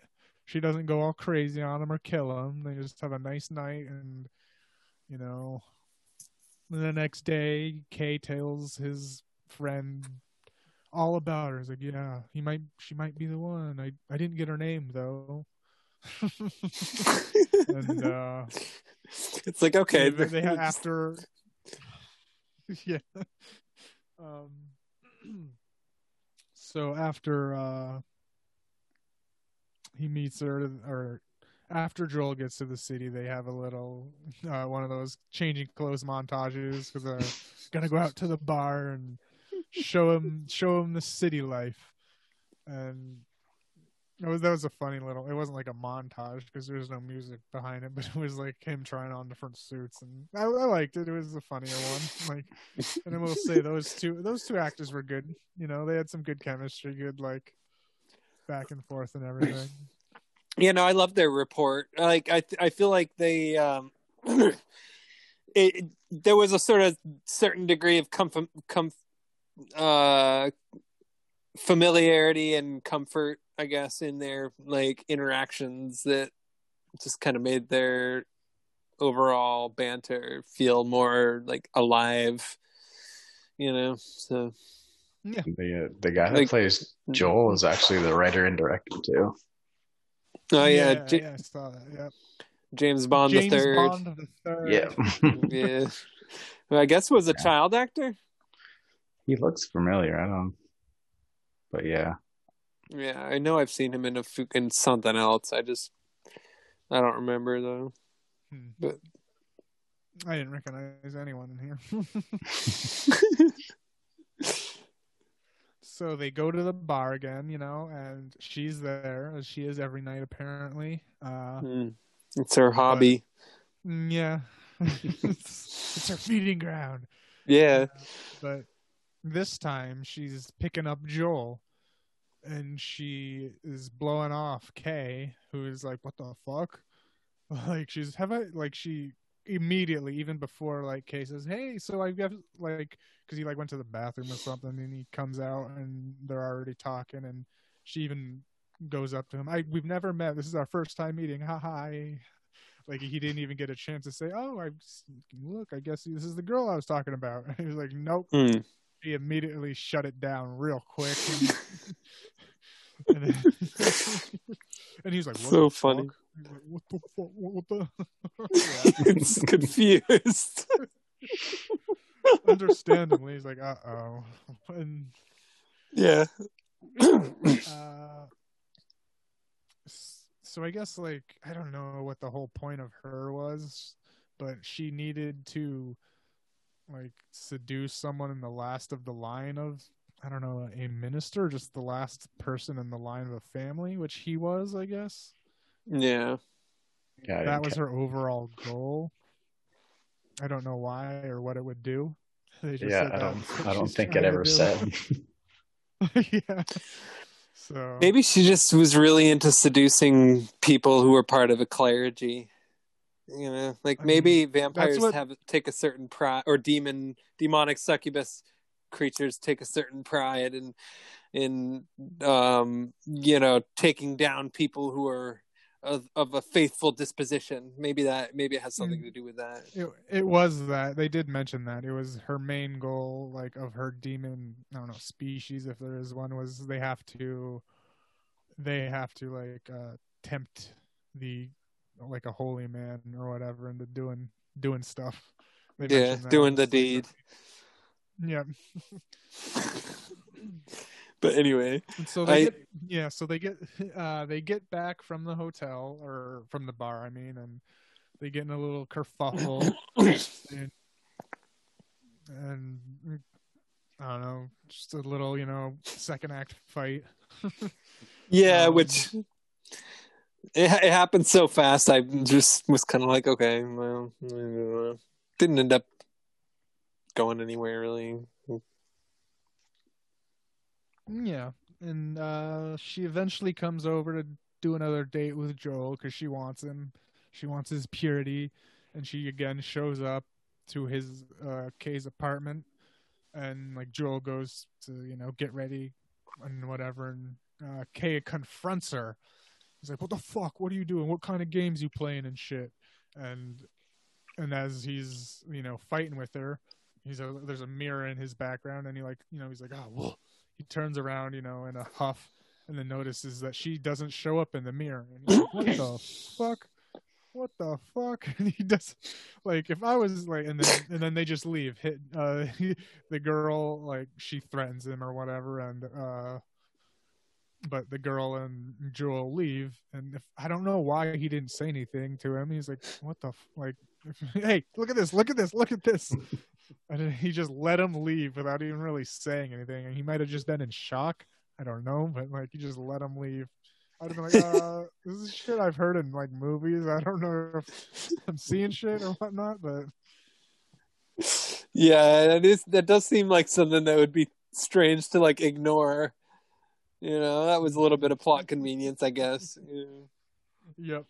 So Kay goes to the creepy dude that's been hitting on the girls in that bar, and that guy always had a suspicion of her. It's like, something ain't right about her, and we've come to find out that this guy Dougie is actually some kind of detective that works on, like, paranormal cases in the FBI. Okay, that part I didn't expect that. I didn't either. I was like, what the? Okay. Yeah. Right. Came out of nowhere. 180. Yeah, that totally threw me for a loop. I was like, okay, what? Yeah, best undercover cop ever. Yeah, for real. Because his whole thing was that he was, like, trying to eye her down and, like, get her get her caught. He was specifically going after this lady because I don't know, he had info on her and shit, but couldn't prove anything. And the bureau wouldn't approve, so they have to go undercover, or not undercover, but it was almost like a what do you call, like an idle hands kind of thing. This is the closest I've come to finding the demon. I can't let it get away this time. Mm-hmm. So, he pretty much said that verbatim. I think. Yeah. I that's like a phrase I've heard in more than one of these movies. Like, it's just like the demon hunter comes to the town where the demon is hiding inside of the body of somebody, or it's hiding underground or something.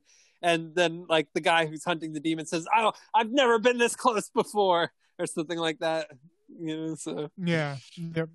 So Kay first goes to him and says, like, "Yo, you said you didn't trust her? I didn't see you in a mirror. This shit's fucked up." And he came in like, "I know you're not gonna believe me, but hear me out. Just hang on, hear me out. She was not in a mirror." And he was like, "Yep, I believe you." And then he took him into like the fucking police station and showed him all this shit. And then they go to a psychic lady to tell him about, I don't know why they went to a psychic lady to get some help. Yeah, they really didn't even need to do that. Like, right. And then she gives them a detour. Just ran like, let's just go to a psychic lady. But she does give a lot of info. She gives them the info that she's a temptation demon. That she gave away the whole plot. Yeah, at least somebody did. Yeah. She basically said that, she's a temptation demon. She has to kill this Joel kid because he's the last in the line. And, she gets off, or she rises to power after corrupting an innocent. Yeah. Which he was. And then they were like discussing ways to do a little beat I thought was funny is like they were discussing ways to like dispose of her or kill her, because she's like unkillable, and the guy was like, the detective was like, why can't we just like subdue her in like some holy water, rip out her heart while it's still beating, bury it in like buried or like hollowed ground, and Kay was like, that's some freaky shit. I'm out. That was funny. That was great. Yeah. And then so the temptress is realizing that she's getting contacted or whatever, by I guess she has, her power comes from when she's actually doing it, but if I guess she's being resisted, she loses power. So Joel and her were on just a coffee date at some pastry shop, and he's resisting her advances, and then she's getting a headache and getting all sick and shit. So she excuses herself to the bathroom, where she somehow knows that she's being tracked by this psychic, and she somewhat possesses the psychic for a little bit and screams at Detective and Kay, and they fucking book it out of there. Fuck this shit. Just book it out of there while she's being possessed. It's the moment where they're like, okay, we're in over our heads. And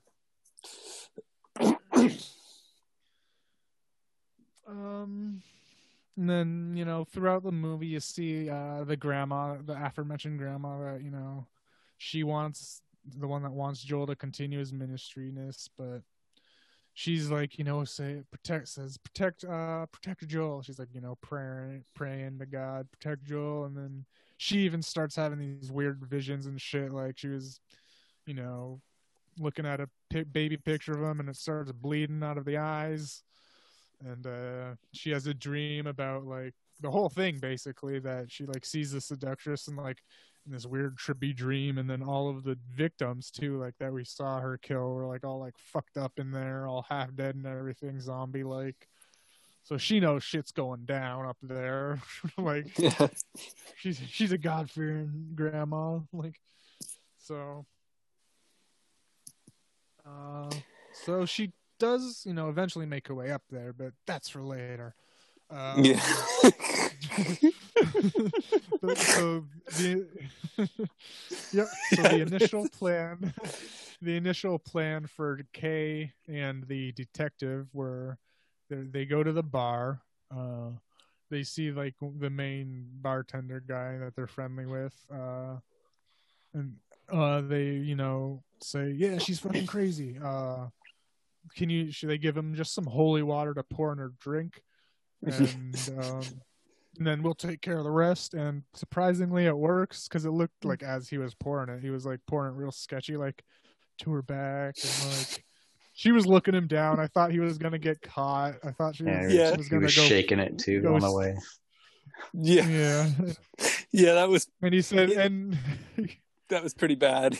But anyway. And he was, and as he was giving her, he was like had a nervous like breaking, like his voice was breaking. This is on the house.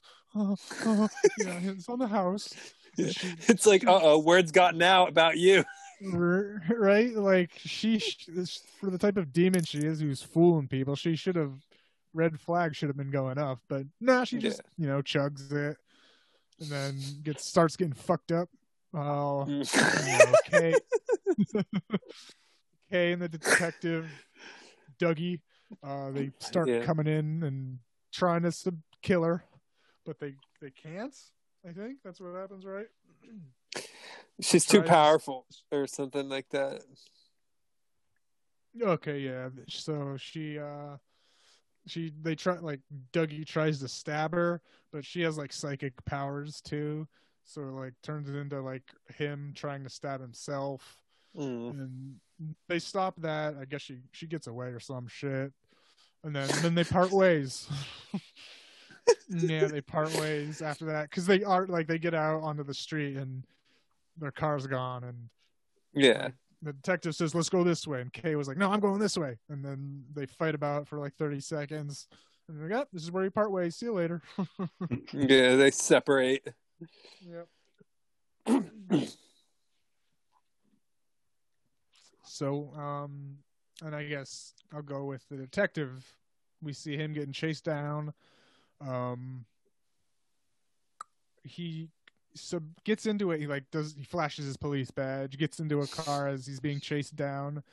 But shit, the driver turned out to be a demon. I forget who it was. It was one of the characters. I think it was the bartender.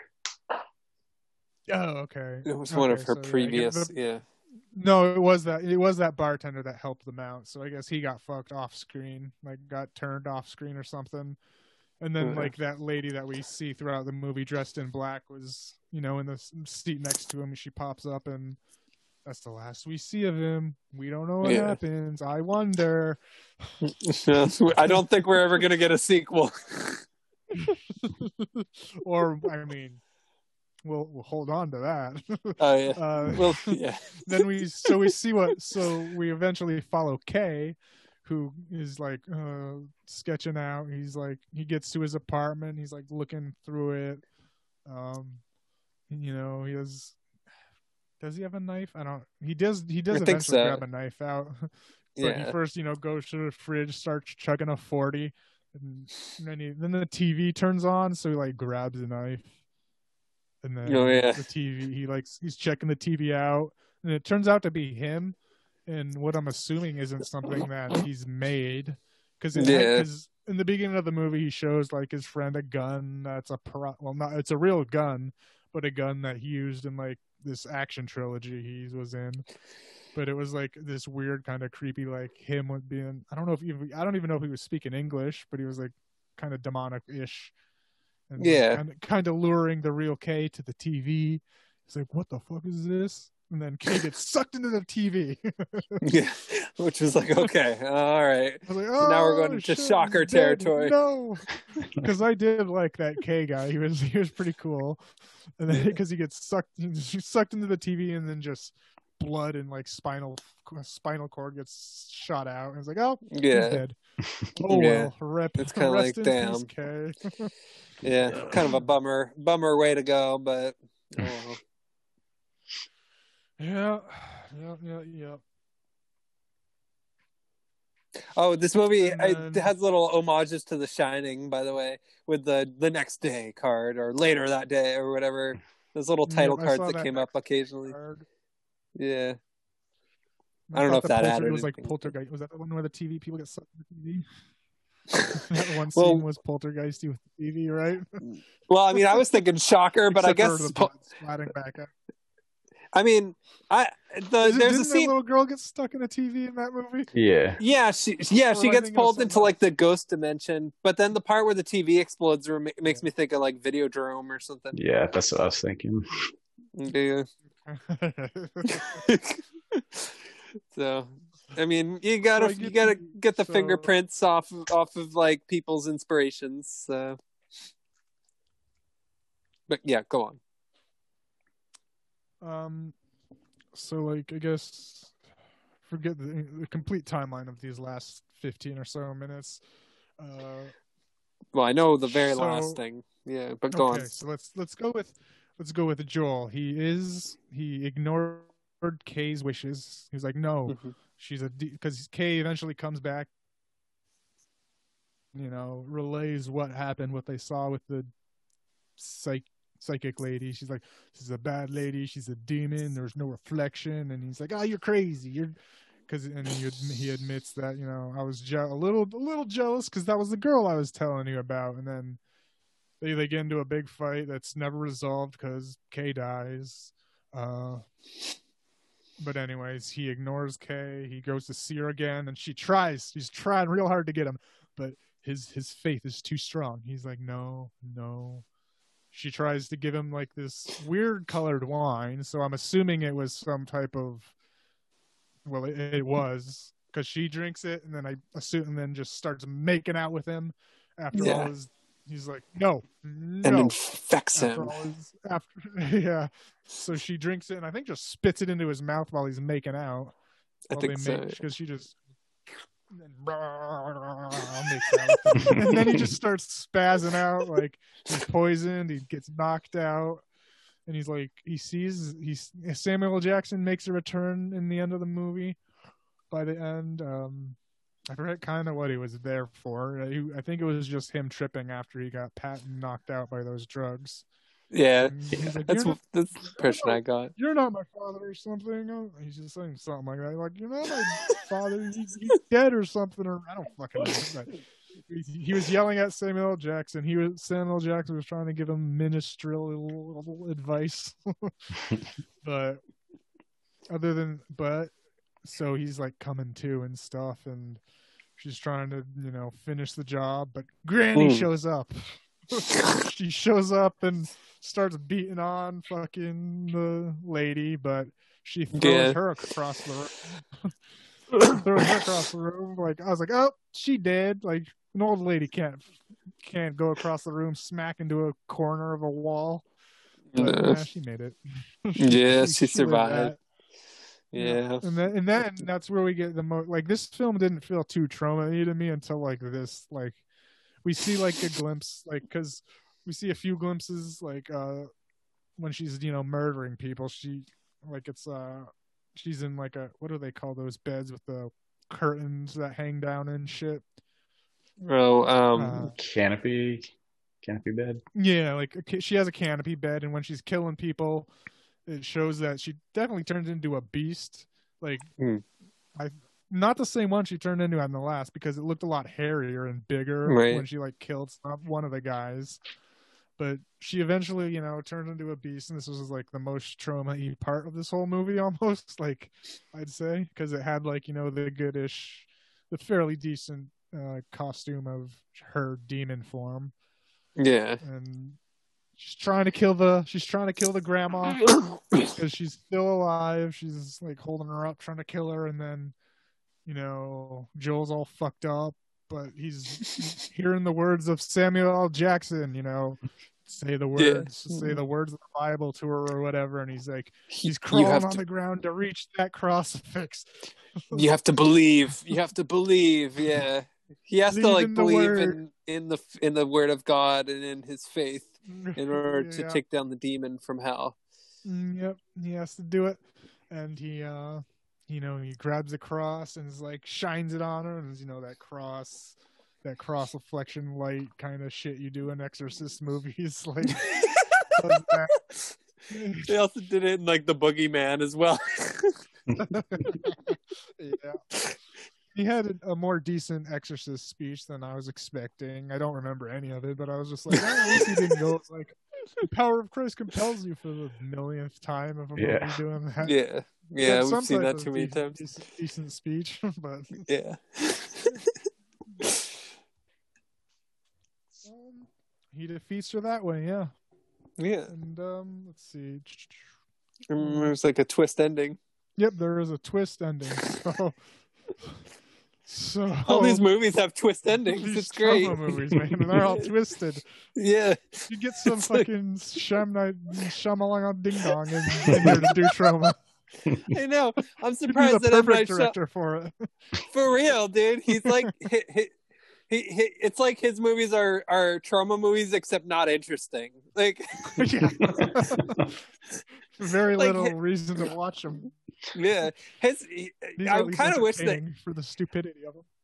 Oh my god, The Happening! I love. I mean, you know, I loved The Happening. Yeah. Well, oh my god. Well, the thing is, I find that movie insanely entertaining, and I actually me too. There's something about it like where like if it's playing, like I just got to finish it. I think, you know, it's like if I'm like flipping through channels and it's on TV, it's like, oh, The Happening, here we go, you know.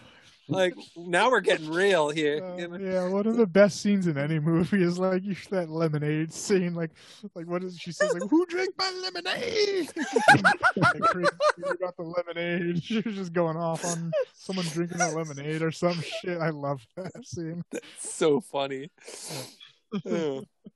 Yeah, I kind of wish that M. Night Shyamalan's first movie had been a Troma movie. Yeah, that would have been magical. Yeah. What a different world we would be living in. Yeah.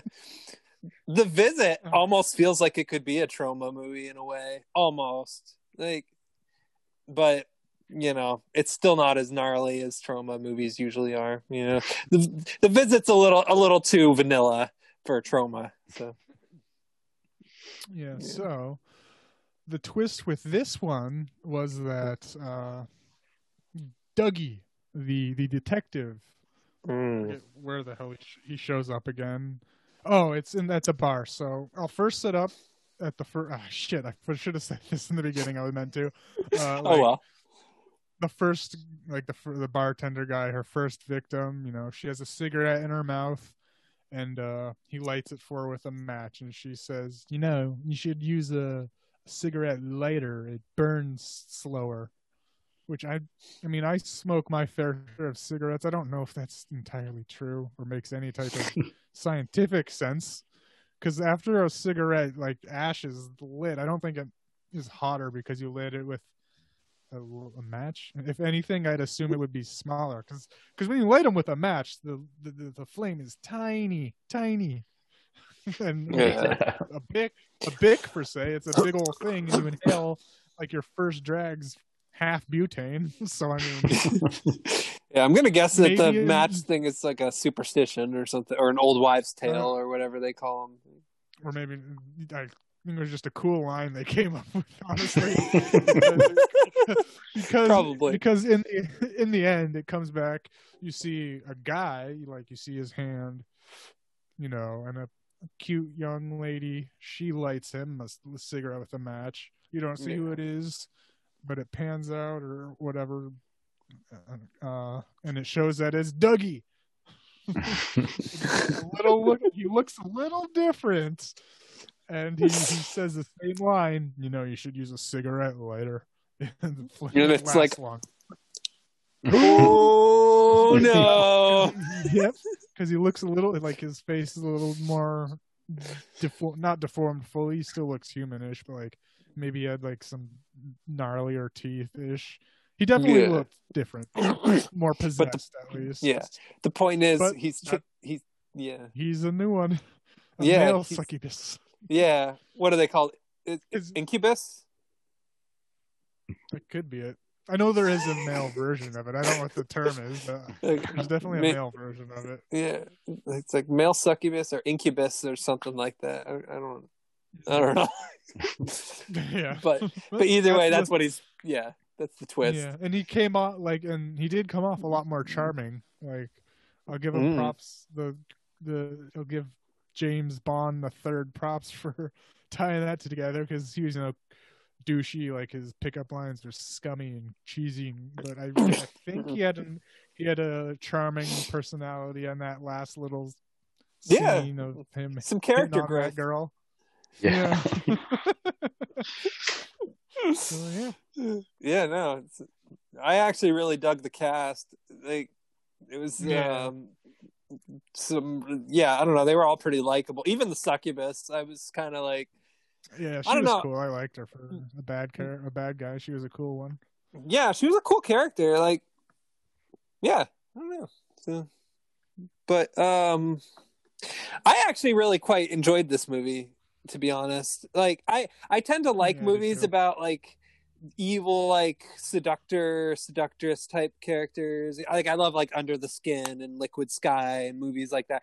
And this movie sort of fit kind of like along those lines. I mean, not maybe cheaper than those, but like still kind of charming in the same sort of way that I like those kinds of things. I mean, I need to give this movie a little bit of the benefit of the doubt, because the copy that I watched looked like crap, honestly.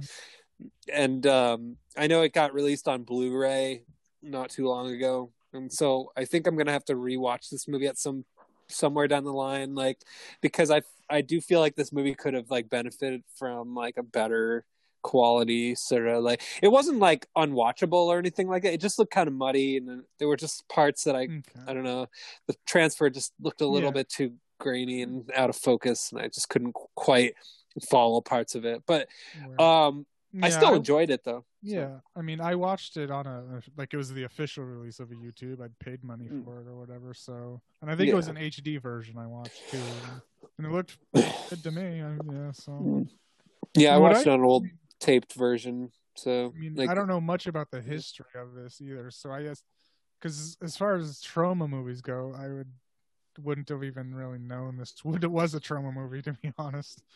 And then, like, I assume they may have like written it and were just shopping it around, and Troma picked it up or something. Yeah, that's what happened. There was almost no Troma type that was. Yeah, that's what I assumed. Yeah, because there was almost no Troma stuff except for like the costume at the end.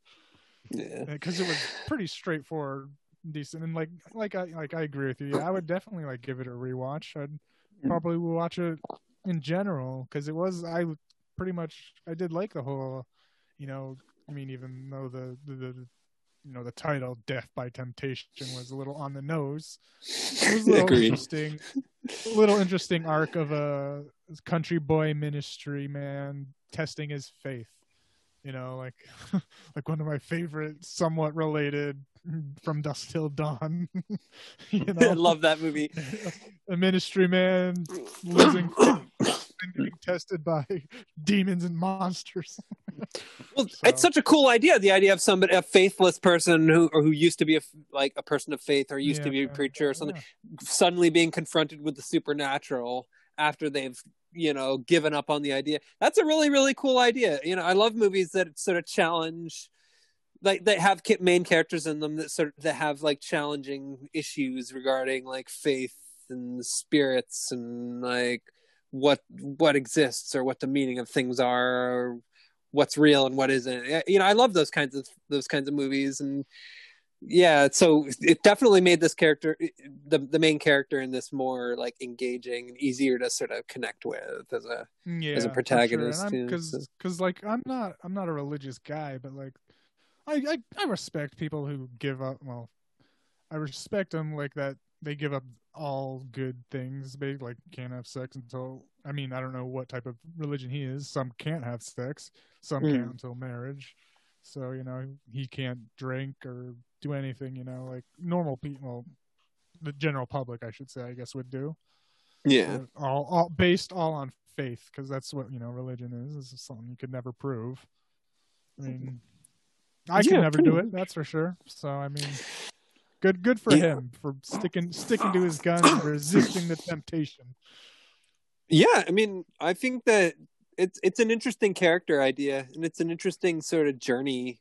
Like, even though like the main plot is obviously about like demonic succubus and stuff like that, I still felt like if you're going to watch a supernatural themed kind of movie about the testing of one's faith, you may as well have interesting characters to go along with it. So yeah, and they all, like, that's again why I noticed it probably wasn't a Troma film, was because they all were fairly interesting, all the main characters, and it was well acted. Yeah, I mean, well, the thing is, like, Troma, like, I mean, Troma, the thing is, like, they do make their own movies, but most of their film catalog are typically consist of films that they sort of picked up along the way at, like, various festivals and stuff like that, that sort of are, like, low budget, sort of, like, low grade, lo-fi productions that just have, like, a certain kind of, like, quality to them that just... They seem to just embrace movies that are really rough around the edges, or just have, like, just cheap qualities to them. You know, I think they're more into the, like, the low rent side of cinema, you know, which I think this movie, I mean, I feel like its cheapness sort of actually worked in favor of what it was going for, because, like, the sort of weird muddy style of it made me think of, like, a cheap, like, guerrilla style 70s movie or something, you know, like, it had that kind of feel to it, you know. So. I was actually even surprised by some of, like, the cinematography of it too. Like, there was that one scene where Kay was trying to like, you know, wake up his brother or his friend Joel. Like it was backlit with him, like Joel being, you know, succumbing to it. It was like he was backlit in, like, blue colors, blue shades. Like Kay trying to put, you know, the wisdom on him. It was like there was a normal lamp, like it was just lit in, like, white colors and shit. And they did that throughout, honestly. Like some of, like when he was pouring the holy water, there was, like, she was in, like, a darker thing, and he was the bartender was, like, lit red and stuff, and you could tell, like, oh, something's gonna happen and shit. So, like, this movie had a pretty supreme sense of style, I felt, you know, which I thought was cool. It kind of gave it a little bit more of, like, an animated feel, a little bit, you know. Although one thing I will say is that, like, it also felt like, as far as, you know, what was going on, because you sort of mentioned it, kind of the impression that you got initially was that it was going to be some type of vampire movie and stuff.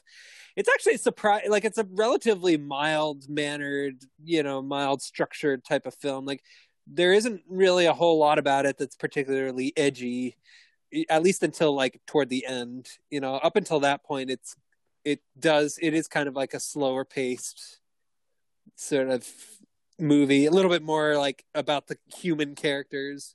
It's more focused on them, like, you know. That's probably why, like, it was more character based than the shock horror value. There wasn't too much gore in it or anything. Yeah, all it didn't the blood really was, like, a lot of the kills were, like, off screen and shit. And like, it definitely didn't feel like a horror movie. It felt more like almost like a supernatural mystery, you know. So I think maybe, like, part of the issue with this film perhaps could be, like, the fact that, like, I could imagine this movie sort of being victim to false advertisement if people watched it sort of expecting it to be, like, a gory horror movie, and then, like, kind of being let down to discover, it's more of, like, a faith-based film about, like, that has, like, some supernatural elements. It's, you know, I could just see some people getting kind of pissed off by that, which also might be why the title Death by Temptation, I don't know, maybe that's not the best type of title, but I don't know. How do you sell a movie like this, though? That's the thing. Like, you can't really. I mean, it sort of fits into its own sort of niche category. So, yeah. So. Interesting choice. I'm actually glad you picked it, though. Like, out of the 3 films that we watched on this episode, or 4 films actually, Recipe for Temptation. Or Seduction. Oh, shit. Oops. Of the 4 films we watched on this episode, I'd have to say this film was probably the one I found most enjoyable. So I think I'd give it, like, a 3 or a 4. So. Yeah. I mean, I'd give it a 4, but I'm gonna go with 3.5 just because they put Samuel L. Jackson on the front. He was barely in it. I was expecting more Samuel L. Jackson. Yeah, that's another thing about false advertising. Is like, oh, you're gonna put somebody who's only in it for, like, 10 minutes or 5 minutes in flashback on the cover. It's like, I also gave it 3. I as well thought it was going to be vampires, like, and a lot gorier. Yeah. Yep. Yeah. The gore, what little there was decent, And, I'm not going to complain about a movie that, throws in a dong or two. So, but if you're expecting something kind of sleazy and intense, like a lot of Troma films are, you're probably not going to get it with this one, so. Yeah, because it wasn't really too much of a Troma film, so. Yeah, exactly. Just by production alone. Yeah. And the I will. Oh yeah. I was gonna say the Blu-ray is released by Vinegar Syndrome, so you barely would know that it's Troma. Yeah, I was even confused looking it up because when we were planning it, I was double and triple checking, is this even a Troma film? Because it didn't necessarily say right on the front or anything like the others, but I just looked through the Wikipedia. Produced by the Troma Productions and shit, and it was on a list of Troma films. Yeah, it's a Troma movie. Yeah, it definitely was for sure. But I definitely had to check to make sure before I chose it. Yeah. I've definitely seen Troma movies that were less Troma than this one, though, and. Actually, I will even say, and I would even say, I wouldn't even really, Christmas Evil, to me, that doesn't really feel like a Troma movie. That movie's about as gory as this one is. So. Yeah. So I guess one thing that they sometimes do is they put out genre films that are a little bit different than, although in my opinion, sometimes that backfires really miserably.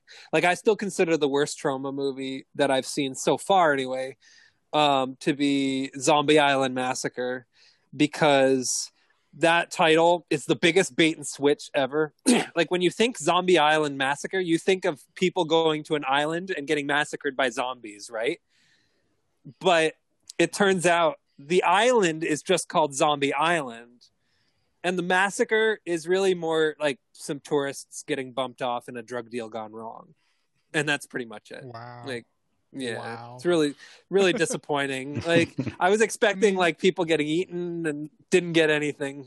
So, the rabid grannies title is misleading. They weren't rabid; they were demons. Yeah, and they were old aunts as well. They were. They may have been grannies too, but referred to through the whole movie as their aunts.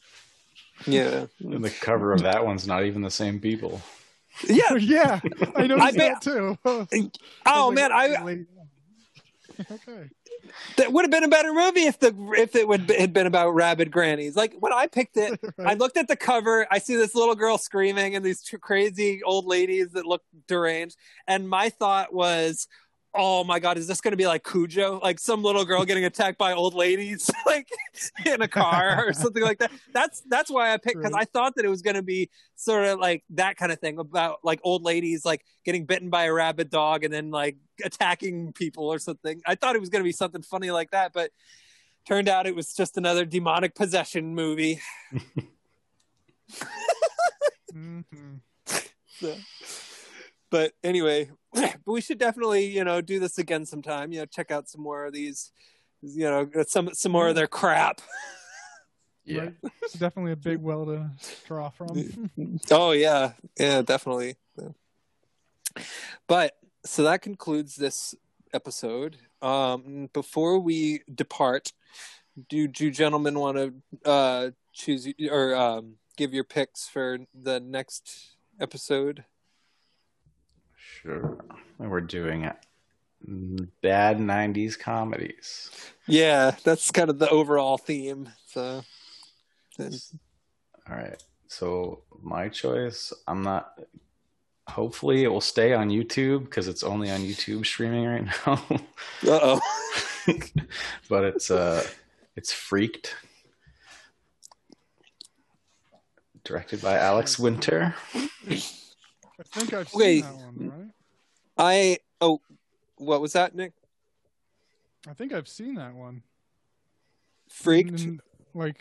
He's the guy that does Bill and Ted or whatever. Alex Winter, yeah. Did we not do that on this one? No. Then why the fuck would I watch that? I know that movie. I don't know. I'm curious. I know that. That's funny. Excellent. I'm looking forward. I know that I've seen it, but it was a long time ago, and I just remember it being really freaking weird. Like that's literally all I remember about it. So I'm looking forward to watching that one. So. And maybe I didn't see it. I just saw some podcast on it or something too. Yeah. But I definitely saw a lot of clips. I remember of it for sure. I remember when we used to go to Borders back when that was open. The DVD of that was on the shelf, and that's like the main thing I remember is the DVD cover. And now when you look up that DVD, it's totally out of print. Oh yeah, and it's like expensive. Hard to find. Yeah, it's like, oh man, it's like it was at Borders. What about it? Yeah. Oh well. I mean, how are we supposed to know that it would one day cost a fortune? Yeah. Do you want to go next, Nick, or do you want me to go next? I can go next, yeah. Mine is, we're going back to a good 90s theme of ninjas. It is called Three Ninjas Knuckle Up. All right. Excellent. It is a comedy martial arts. It looks like it's, a cast of kids, too. Yeah. So. Yeah, I've seen at least a couple of Three Ninjas movies, but I don't think I've seen Knuckle Up. So. Oh, it's a fucking franchise? Oh, yeah. Yeah. Yeah. Okay. One of them even stars Hulk Hogan. Yeah. And one of them's on the... Should have picked that one. One of them's on the bottom 100 IMDb list, too, I believe. I think it's the one with Hulk Hogan. Okay, what's it called? And we'll save it for that one. I think it's called Three Ninjas High Noon at Mega Mountain. Yeah. Or something like that. Yeah. Yeah. Nice. Yeah, This will give us a little preview of it then. Well, we won't be completely lost during that episode. No, I rented the first Three Ninjas movie several times when I was a kid, and I'm looking forward to revisiting them. So yeah, I haven't seen them in years. Yeah, I never saw Knuckle Up, so I'm definitely stoked. I'm not sure which ones I've seen. Huh. I'm pretty sure the ones I've seen are Three Ninjas and Three Ninjas Kick Back, I think was the sequel. Or I was looking on Kickback, yeah. Yeah, I think those are the only two I've seen, and then I never bothered with the other two. I think I was too afraid of Hulk Hogan. So, all right. So my pick. This is a movie that everybody makes fun of. I think I see it on a lot of bad lists, but it's one that I saw when I was a kid, and for some reason, it's one that my family watched a lot. It's another one of those cool as ice type of choices. So it's Clifford, starring Martin Short. So. I've seen bits of it, but not the entire thing. So it's freaking weird because Martin Short, he plays a 10-year-old. That's right. Yeah. Oh Lord. Yeah. So try to picture that, and yeah, the movie is actually weirder than what you're picturing. I'm just gonna let you guys discover why. So, all right, so some solid picks. Yeah, I would say so. All right, cool. Freaked, Three Ninjas Knuckle Up, and Clifford. I'm looking forward to it. All right. Cool. Well, until next time, have a good night, everybody. Peace. Yeah, later. Have a good night, guys. Bye. Bye-bye.